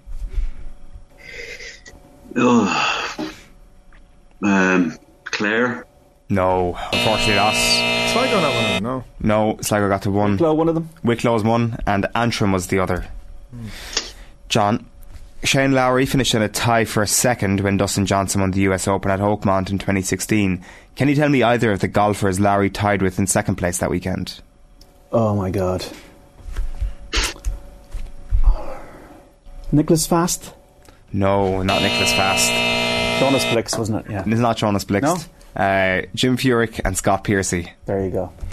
Round 2, it's 0-0-0 as we move into round 2, which is the Wikipedia list round. This game is simple. I will list from Wikipedia in order from first to last the clubs a footballer has played for, and all you have to do is guess the footballer in question. The first person to do so will win the point. There is one major rule. To avoid the complete carnage of a guessing free-for-all, each contestant must state their own name before guessing a player. Of course, this is the crappy quiz, so your names are your crappy quiz nicknames. We have OPHD, we have Don Juggan, and we have Who's Your Daddy. I will accept Athlone Bone either. It's up to you, Adrian. Failure to list your name, your correct name, will eliminate the contestant from that particular round of the quiz, and you get 1 guess per club named. Are you ready? Okay, let's go. Question 2 for whoever shouts their name first. The first player started their senior professional career with Crystal Palace. Athlone Bone. Yeah. Clinton Morrison. No. He then went to Arsenal. PhD. Yeah. Ian Wright. Correct. PhD is off the mark. The next one. Our second player started their senior professional career with Telstar. He then moved to AZ Alkmaar. Who's your daddy? Yeah. Patrick Kluivert. Not Patrick Kluivert, no. He then moved to Nerlandia. He then moved to Campo Maiorense, which I've just butchered. He then moved to Boa Vista before moving to Leeds United. He then moved... Who's your daddy? Yeah. Eric Cantona. No. He then moved to Atletico Madrid. He then moved to... what PhD? Yeah. Jimmy Floyd Hasselbank. Correct. Oh, wow. He's good at this. And finally, our last player started a senior professional career with Blackburn Rovers. He then went on loan to Swindon Town. Who's your daddy? Yeah. Chris Sutton. No. He then went on loan to Sunderland before moving to Newcastle United. Who's your daddy? Yeah. Craig Bellamy. No. He then moved to Manchester City before moving to Aston Villa. He then went on loan... Don Juggan Brad Friedel? No. No. He then went on loan to Middlesbrough and then finished his career at Stoke City. No. Don't know. Nothing. What? Colin is saying in my ear, good question. That was it. That was the whole point. The answer is Shay Given. Swindon Town. Oh, wow. Round 3, Arthur is 2-0 up. Round 3 is the Pass the Parcel of Doom round. And this round, all you got to do is give me the name that is on the list of names, and the Parcel of Doom passes on to the next contestant, who then also has to give me a name. We will keep moving through the list until one of you gives me an incorrect answer, at which point that person will be eliminated. When 2 players are gone, the last player gets the point. Adrian, you can kick us off on this one. Can you name a manager who managed Chelsea during the Roman Abramovich era? Mourinho. Correct. It goes to Arthur next. Oh, sorry. Carlo Ancelotti. Yeah. Rafa Benitez. Correct. Claudio Ranieri. Correct. I'll assume this counts. Gus Hiddink. Gus Hiddink does count, yeah. Correct. Roberto Di Matteo. Di Matteo. Conte. Conte is correct. Thomas Tuchel. Thomas Tuchel, spot on. Andre Villas-Boas. Andre Villas-Boas, yep. Frank Lampard. Frank Lampard. Avram Grant. Avram Grant is correct. Luis Felipe Scolari. Luis Felipe Scolari. How many more are left? 1. Oh, you are fucking joking. Wow. Shout out to Baza, by the way, who messaged me the suggestion on Twitter to do this one. It's a caretaker, is it? I'm not. There's no caretakers on this list. Oh, well, tense music. I was like, who's tapping the desk? Like, what is happening? Are my eardrums bursting out of my head?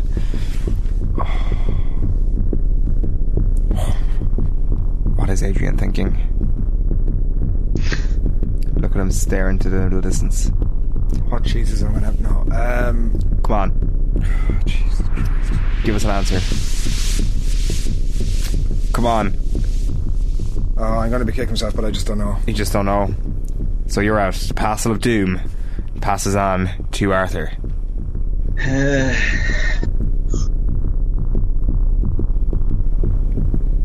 That's tough. I'm not going to hold everyone up. I can't think of anyone. John? No, I don't know. No, okay, so we're not going to give out any points there. Maurizio Sarri. Of course. Oh, wow. Arthur, you kick us off this one. Can you name a winner of the Hurler of the Year All-Star this century? Cian Lynch. Cian Lynch is correct. Won it twice. It goes to John next. Tommy Walsh. Tommy Walsh is also correct. Henry. Yeah. The other multiple. TJ. Yeah. Oh, yes, sorry, that is correct. Yeah, sorry, Arthur. That's alright. John. Tommy Dunn. Tommy Dunn is correct. Joe Canning. Joe Canning. Gearóid Hegarty. Gearóid Hegarty is also correct. Tony Kelly. Tony Kelly is correct. Conor Whelan. Conor Whelan did not win Hurler of the Year. Adrian is out. It moves on to Arthur. Austin Gleeson. Austin Gleeson is correct. DJ Carey. DJ Carey is also correct. Ah, Christ.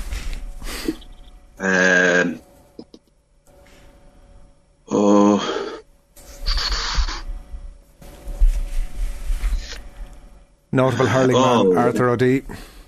Michael Fennelly. Michael Fennelly is correct. JJ Delaney. Yes, correct.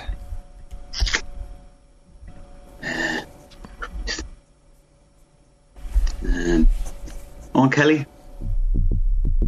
No, you're out. Sean O'Halpine. Sean O'Halpine. John gets the point.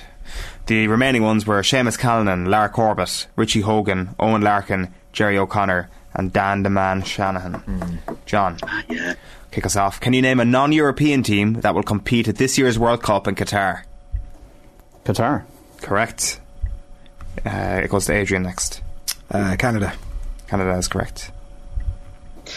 USA. Yeah. Costa Rica. That's correct.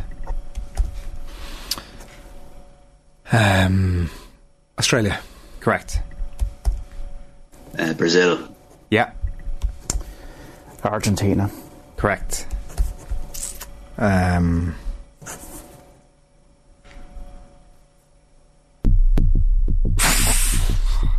She just ratchets up another notch.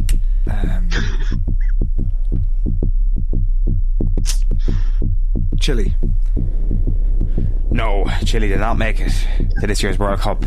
You're gone. You're done. Arthur. Senegal. Senegal. Morocco. Morocco are there. Uruguay. Uruguay are there. Iran. Iran are there. Ghana. Ghana are there. Ecuador. Ecuador are at the World Cup, yes. Oh, there can't be many more from South America. There are 6 countries. Colombia. Colombia is not correct. Colombia did not make this year's World Cup. John Duggan. Japan is correct. John Duggan has tied it up at the top of the leaderboard. The remaining countries were Cameroon, Mexico, Saudi Arabia, South Korea and Tunisia. Round 4 is the Fun Free Magic number round. Contestants get 3 points for getting the number exactly right in this round. If no one manages that, the nearest contestant who doesn't go bust gets 2 points. The second closest gets 1 point. I'm going to state that we can only accept the answer that's written on your paper, and I'm going to have to ask for your pens once the music ends. So if you don't mind, give us the following number. The number of NBA titles Steph Curry has now won, plus the number of times Rory McIlroy has won the US Open, plus the number of total All-Irelands won by Galway in football, plus the number of total All-Irelands won by Galway in hurling. Your 30 seconds expire when Sinatra sings Bright Shiny Beads. So how many NBA rings does Steph Curry have? How many times has Rory McIlroy won the US Open? How many All-Irelands have Galway won in football? And then how many hurling All-Irelands have they won? Bubbles, bangles, hear how they jing-jing-a-ling-a. Bubbles, bangles. Everybody's got their answers down. We'll go to the man on Skype first. Arthur, what have you got? 21. 21. Adrian? 16. 16. John? 17. 17. John Duggan is closest. The answer is 19. And Adrian, you got 1 point for that. So John, you're up to 4 points. Adrian, you're now on 1 point. Arthur, you're in second place on 2 points. So let's go through these. Steph Curry has now won 4 NBA titles. Yeah. Nailed on for Rory that. McIlroy has won the US Open once. Galway have won the All-Ireland in football 9 times. And Galway have won the All-Ireland in hurling 5 times. So where did you overshoot the runway, Arthur? I wasn't that bad. I think I got the Steph Curry right, McIlroy 2 instead of 1, and Galway footballers 10 instead of 9. Okay. Trying to get 2 on the money. We are into the final. It is no theme in particular, ridiculously easy, rapid fire round. So the score you get in this round will be added to your score from the previous rounds. There's going to be 40 seconds for everyone to answer from the same set of questions. We'll start with John, then go to Arthur, then go to Adrian. If you get a question correct, I'll keep asking you questions until you get one wrong. And once you get a question wrong, I'll move on to the next person. And your incorrect answer also means the deduction of 1 point. So, what is you get 1 point for a correct answer? Yeah. Okay. And -1 for an incorrect one. Don Juggan, you ready to go? Yes. Your 40 seconds starts now. Who finished bottom of the Munster Hurling Championship this year? Tipperary. Correct. Who lost this year's UEFA Conference League final? It was too long. No, too long. Feyenoord. Arthur, who won last year's US Open in golf? John Ram. Correct. Stephanie Roche plays for what club? Peamount. Correct. Australia beat what country in a playoff this week to qualify for the World Cup? Peru. Correct. What club did Burnley sign Nathan Collins from? Stoke. Correct. Name Joe Canning's club. Portumna. Correct. Who is the French Open women's tennis champion? Swiatek. Go. Yes. Well done, Arthur. Well done, Arthur. But 1, I have to say they were all 3, tap-ins. 4, 5, 6. They were. Which brings you to 8. Andy. John stays put on 4. Undone by the Conference League final, unfortunately, John. Well done, Arthur. A handy All-Ireland, Arthur, but listen, a win's a win. Came from behind Arthur with his PhD. 2 from 2. You still feeling it for Phil Egan? Oh, well, I mean, I'm waiting for him. But, I don't know. He's not been forthcoming. You think he's dodging Arthur? I mean, on the evidence of it. Well, he this beat is a tough round, remember? You've beaten a titan of the crappy quiz this morning, so... Don't be giving me too much. Yeah. Come on.